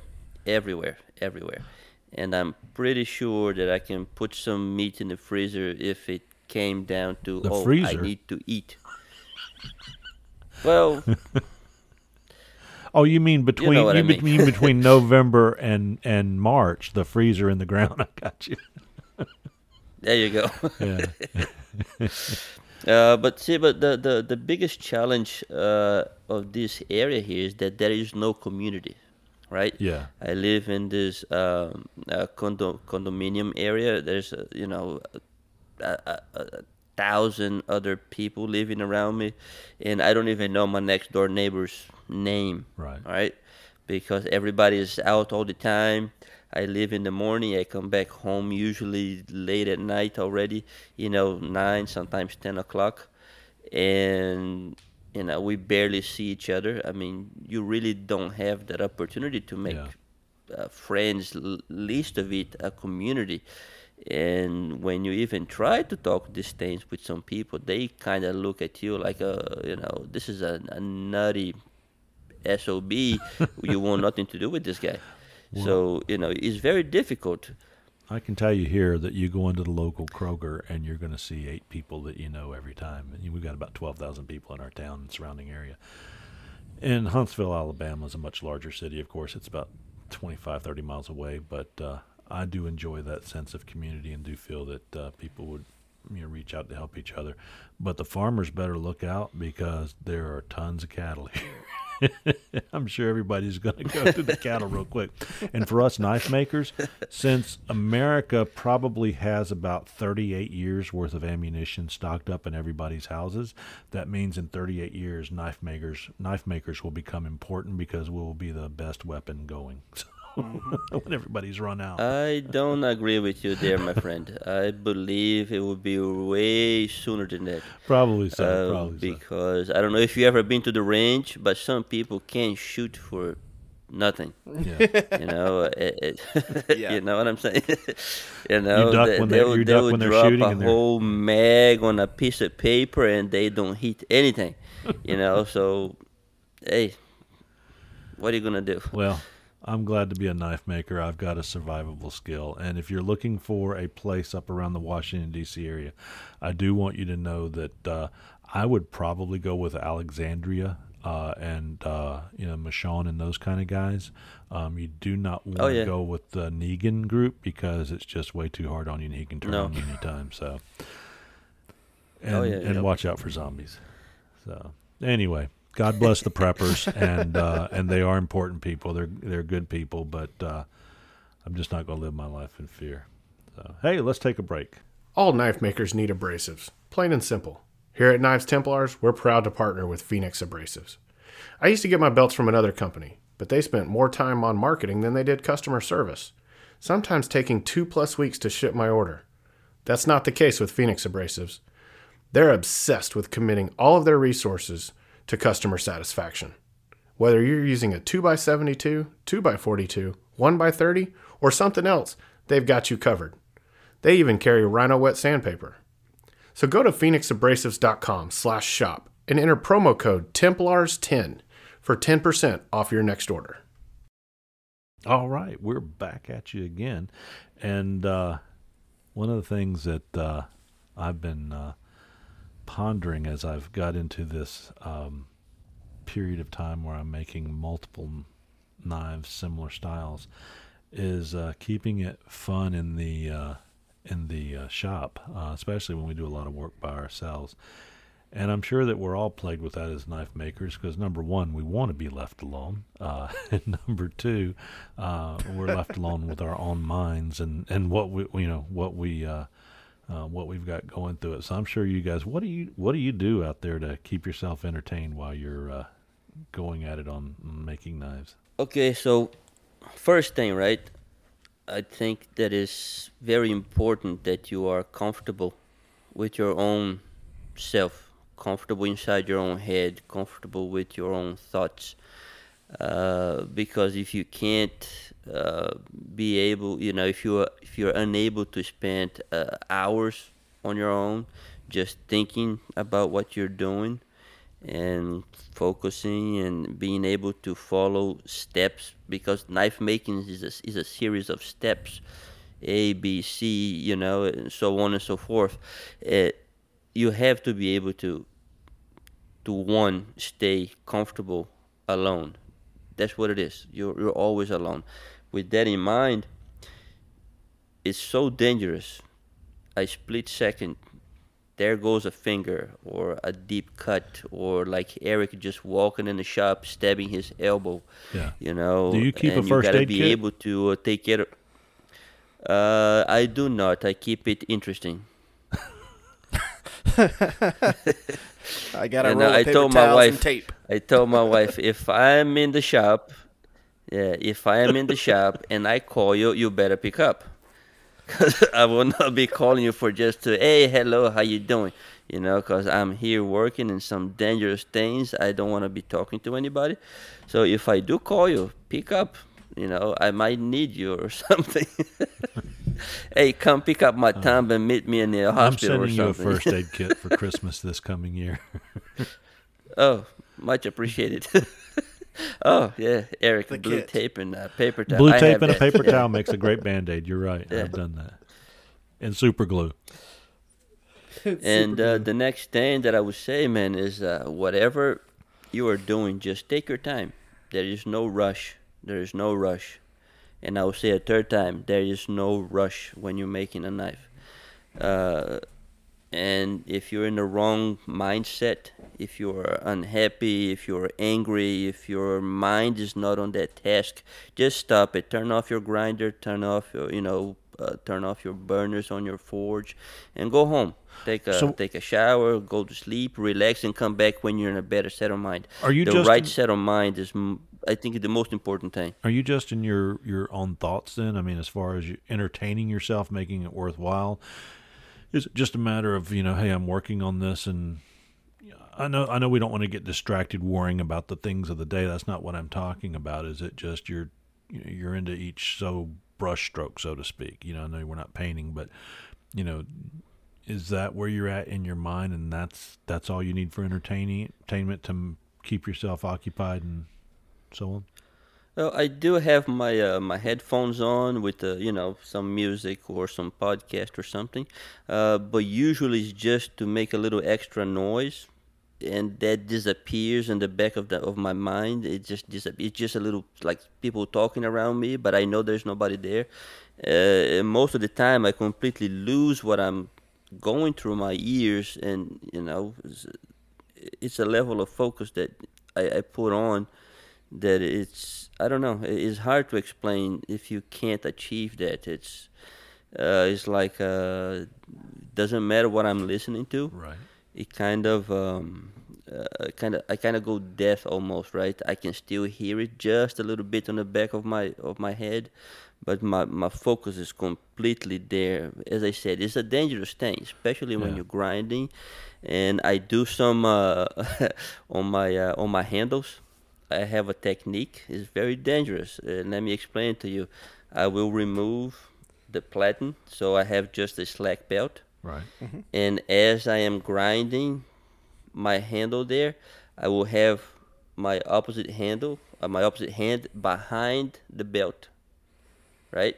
So I'm actually massaging the handle with one hand while I'm holding the other, and the grinder is full tilt, right? So that takes an extreme amount of focus right there, because if my finger catches that belt the wrong way, it's going to pull under one of those rollers, and bloop, there you go. I'll send you right? some Ziploc bags to put the finger in with your first aid kit.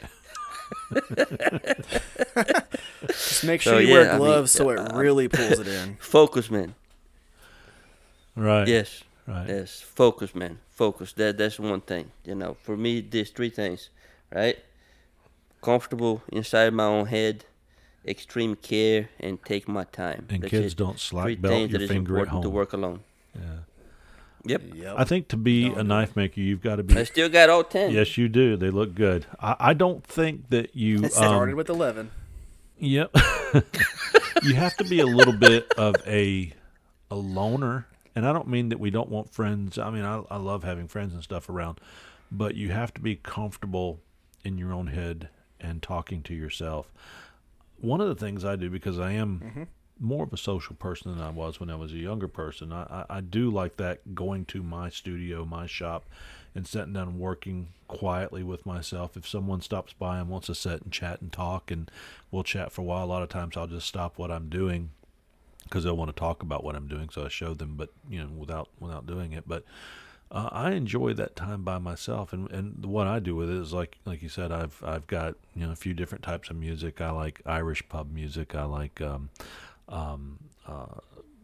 more Norwegian, some of that darker music, and I like some old country music as well. And then sometimes I'm playing Motley Crue, but it's really not so much about the music types as much as it is just having a little background, something to break the monotony of it up. But I will sit and really focus on what I'm making, and I'm talking quietly within my own head about making sure that those grind lines match up on both sides, making sure that I'm getting that last little vertical scratch out of which I didn't do when I was a newer I thought, hey, you're supposed to have some scratches in here. They're handmade. But now, making sure that you get that last scratch out and out of the bevel so that you get a beautiful matte finish. And I find myself more focusing on that. But one of the things that keeps it interesting for me, and you guys may see this, is when I'm doing something, I'll throw up a Facebook Live, and I'll sit there and let people watch me as I'm heat treating something. Mostly it's just heat treating. I'll let them watch me do that.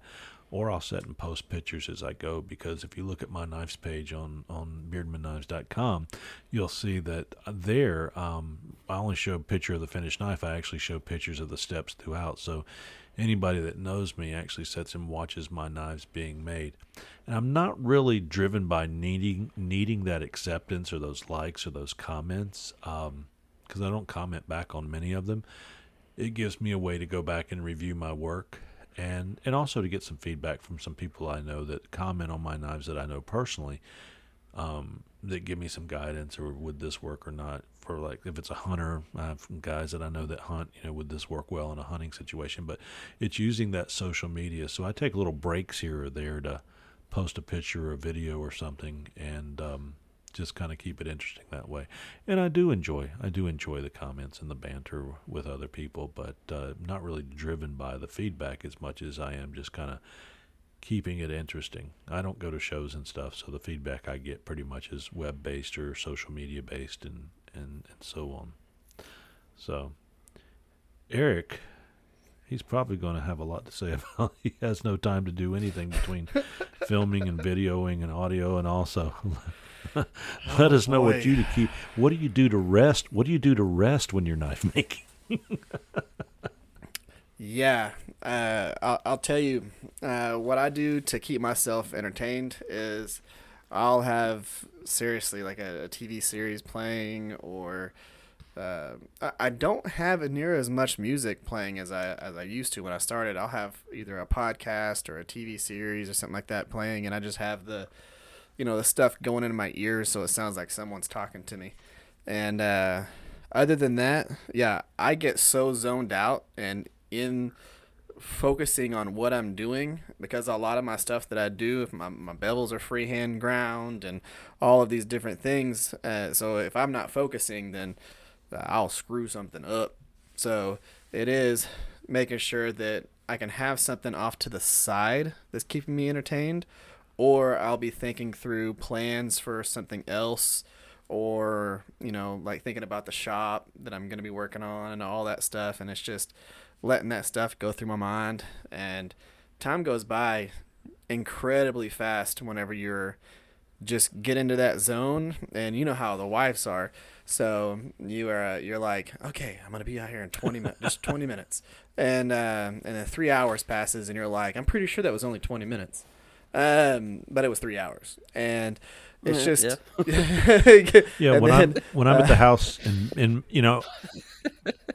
when I'm in the house, if it's 8:45, I'm like, I better get ready for bed. I got to be in bed in 15 minutes. My 9 o'clock bedtime, and if I'm out in the shop, it's like 1 o'clock in the morning. It's like, where did that go?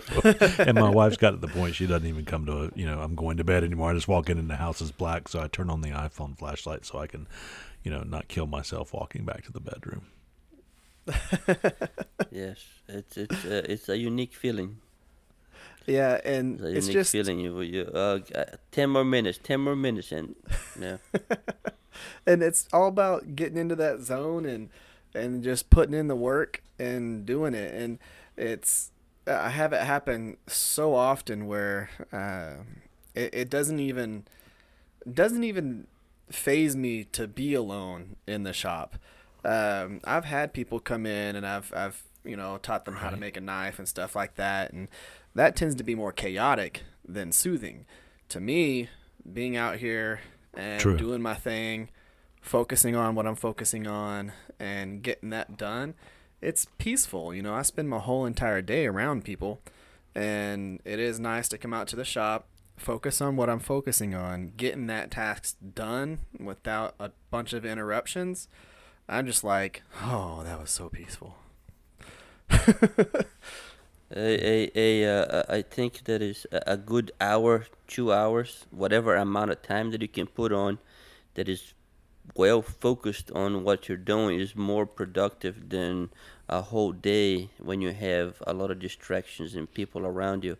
I had that problem when I was making knives on the mechanic shop where I work, and sometimes I would stop work around 5 o'clock. I let me go to the back, start grinding something, but the shop stays open up to 7 o'clock, sometimes later. I'm already off the clock, but there's people walking around.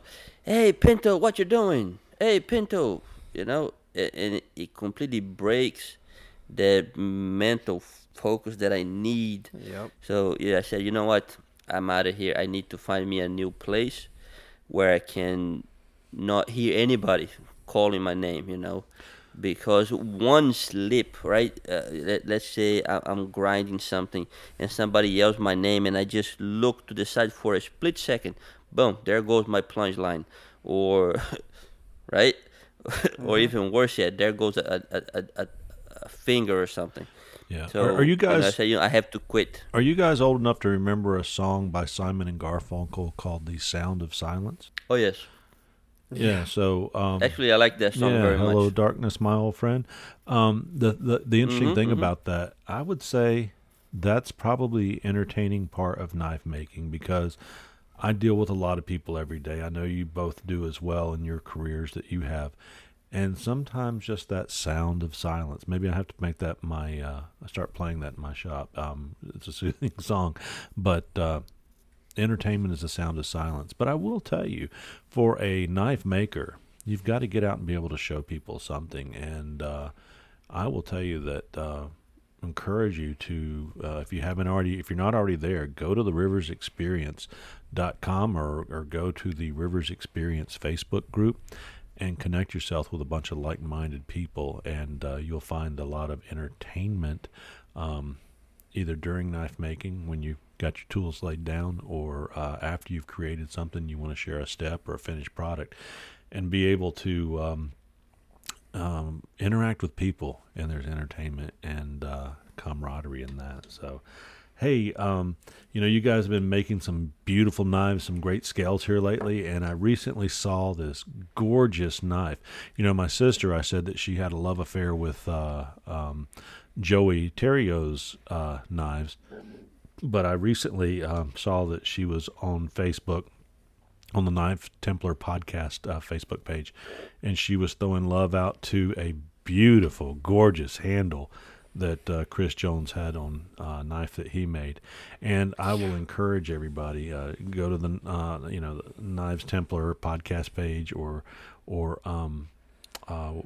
Steel Dog Knives, and take a look at this chef knife that he has made out of Damascus. Kind of got a green and different pieces in the handle, and I understand why now she's fallen in love with his knives as well. So, but he gets a lot of his knife scales from Sikowski Scales, and they're one of our sponsors. So let's tell you a little bit about them now. As knife makers, we all know the importance of quality handle material. Something that's both tough yet beautiful will increase the value of your knives and allow you to build something that your customers will love. When it comes to the handle material for my knives, I choose Swikowski Scales.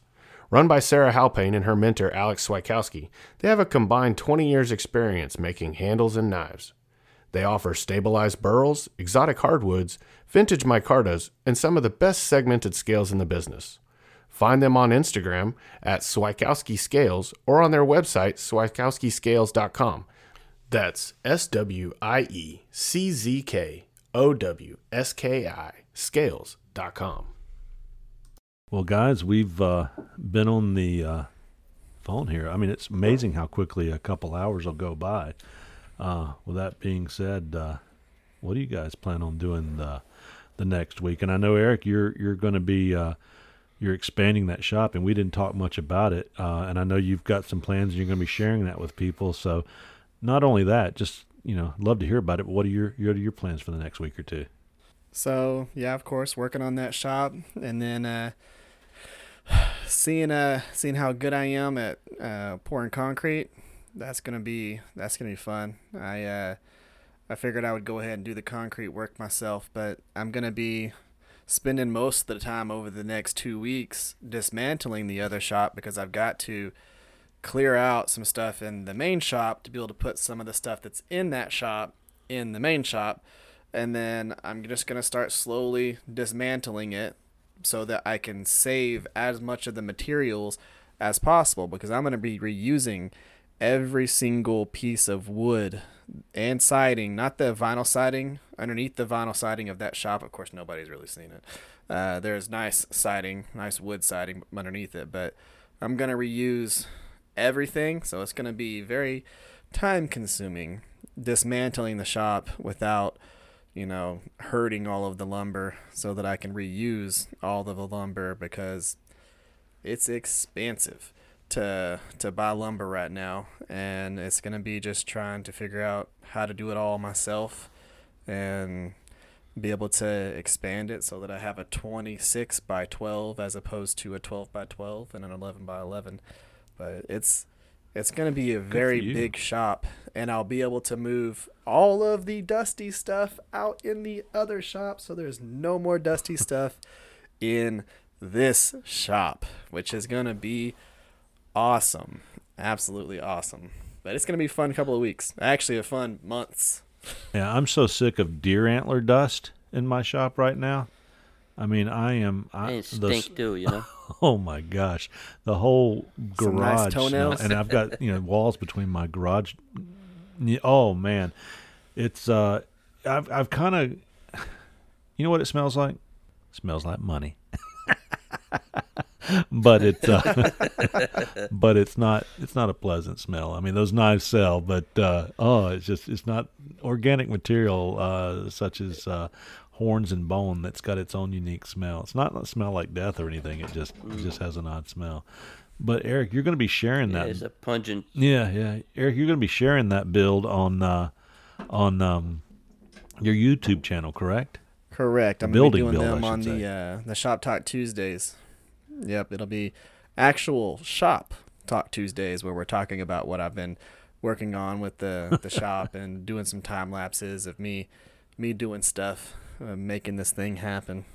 Well, I can't wait to see that and give a whole new perspective to your knife building and where you're going. I love the fact that you've got windows. I've got a door window in mine. Mine's the third car garage with a wall between it and the other garages. But when I do build a shop, I'm going to make sure I got plenty of opportunities for natural light to come in that I can shut off if I'm doing some hot work and want to see the colors of the steel. But yeah, I like your shop. It's something just cool and unique about it.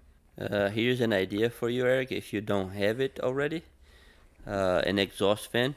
Yeah, Yep. That's what I plan on doing that. One thing that I do want when I'm able to build my own shop, because Yeah. right now, as I said, I'm renting out a spot at a friend's shop, and I don't have a lot of freedom, let's say, right, to make my own things. I mean, it's a set amount of space that I have, so it's very small, and I have to be, working in a very, contained space. But one thing that I do want when I'm able to move and have a nice garage size is a nice exhaust fan right on top of my quench tank. Because I tell you, that proprietary oil that I use to quench, it puts out a lot of smoke. As I said to Chip earlier today, I will not say what kind of oil that I use for safety reasons. I don't want anybody saying, oh, Pinto said to use this. All I'm going to say is that I use it. It's good for me. My blades come out nice and hard. Haven't had a single issue so far. But the only problem is it puts out quite a bit of smoke. And if right? anybody ever hears that there's been a so big boom in the Baltimore, Maryland area, it's not the Russians. It's Pinto.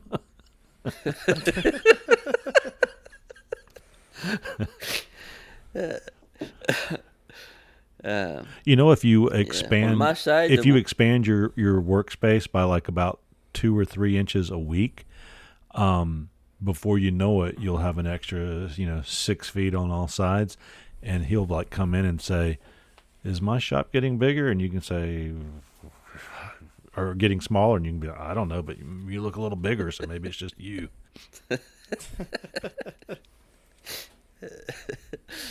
Nah, he's a nice guy. He's a really nice guy. He's a friend of mine. I known him for many years already. He's got his own little mechanic shop behind his house, and he was kind enough to give me a small portion Well, that I that's can cool. work on and make my dust, and you know, it's what you say, right? Well, I just say if the end of the world ever comes, like we were that's what I have to work on right now. yeah, if the end of the world ever comes, like we were talking about, treat him like family. Then he's been good to you. Of course, of course. Now on the knife thing, right? I'm gonna be finishing off that little EDC that I'm working on. I have G10, black G10 with red liners that I'm gonna be putting on for the handle.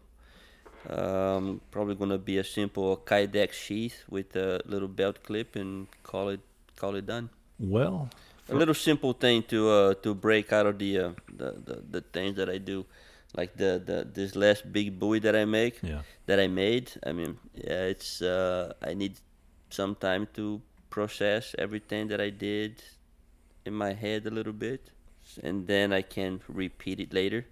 I kind of have that little quirk that after I finish a piece, I try to digest it right. and before I move on, and maybe try to make something of the same caliber. Yeah. Cool, cool. Well, I'm going to be working on these little 6-inch knives, but I got some camel bone in because it's approved by Eric's wife. So camel bone is appropriate. I'm no longer using baby seal or anything else endangered.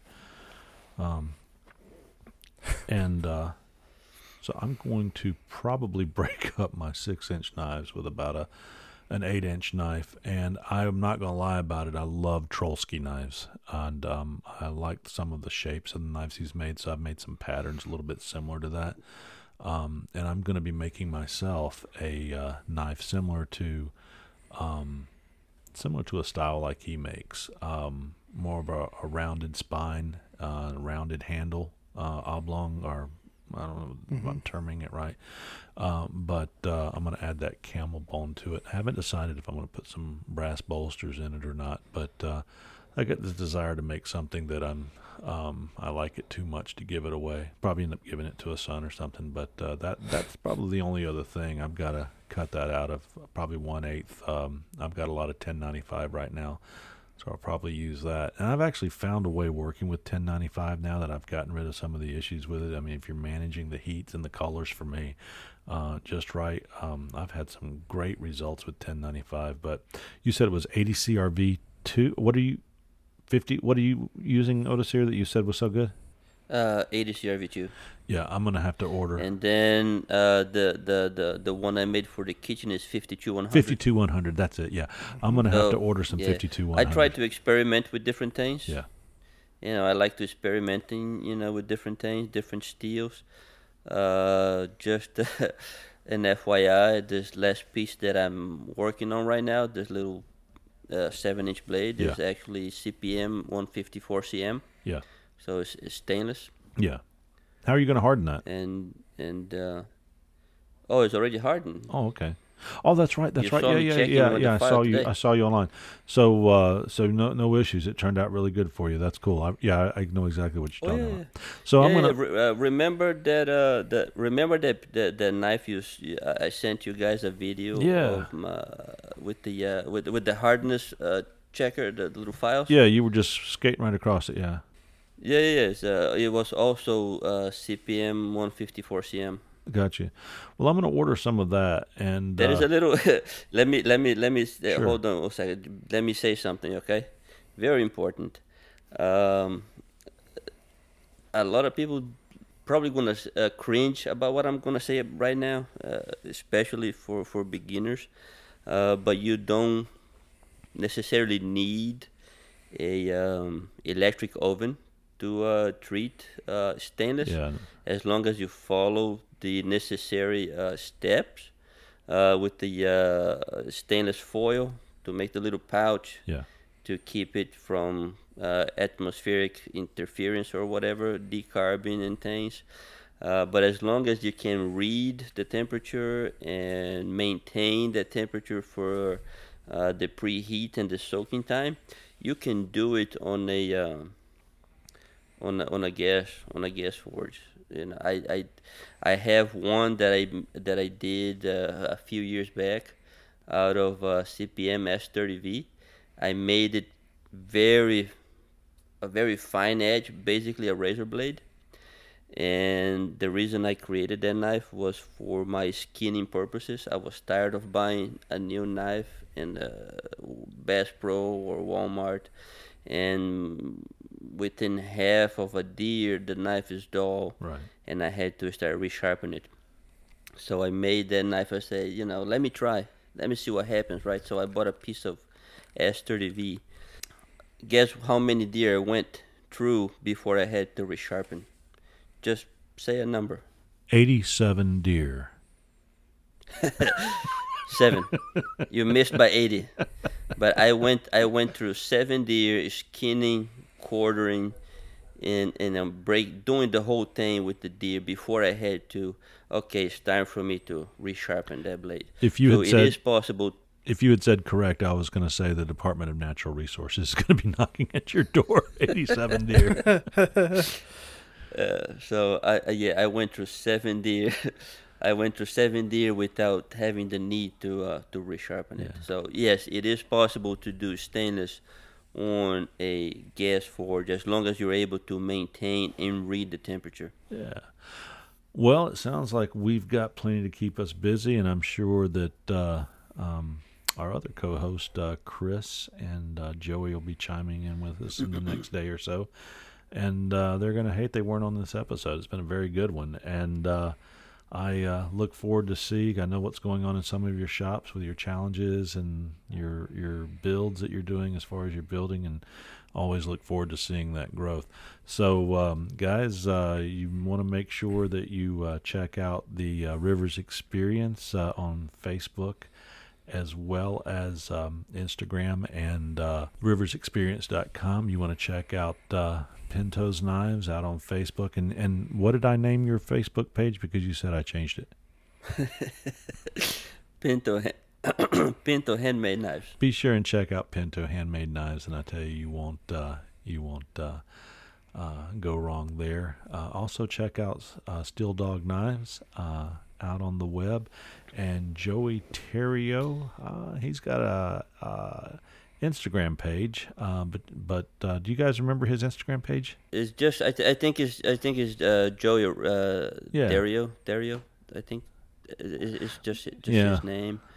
I'm on Instagram too, same name. We'll get him out there. We'll also find him Knives. on. You can find Joey out there posting on the Knives Templars Facebook page, as well as on the Rivers Experience. And you can always find me at beardmanknives.com. If you're Norwegian, you can find me at shegmankniva.com. And carolinachip.com will take you there as well. And those you can also find on Instagram. And please do visit the Knives Templars page on Facebook.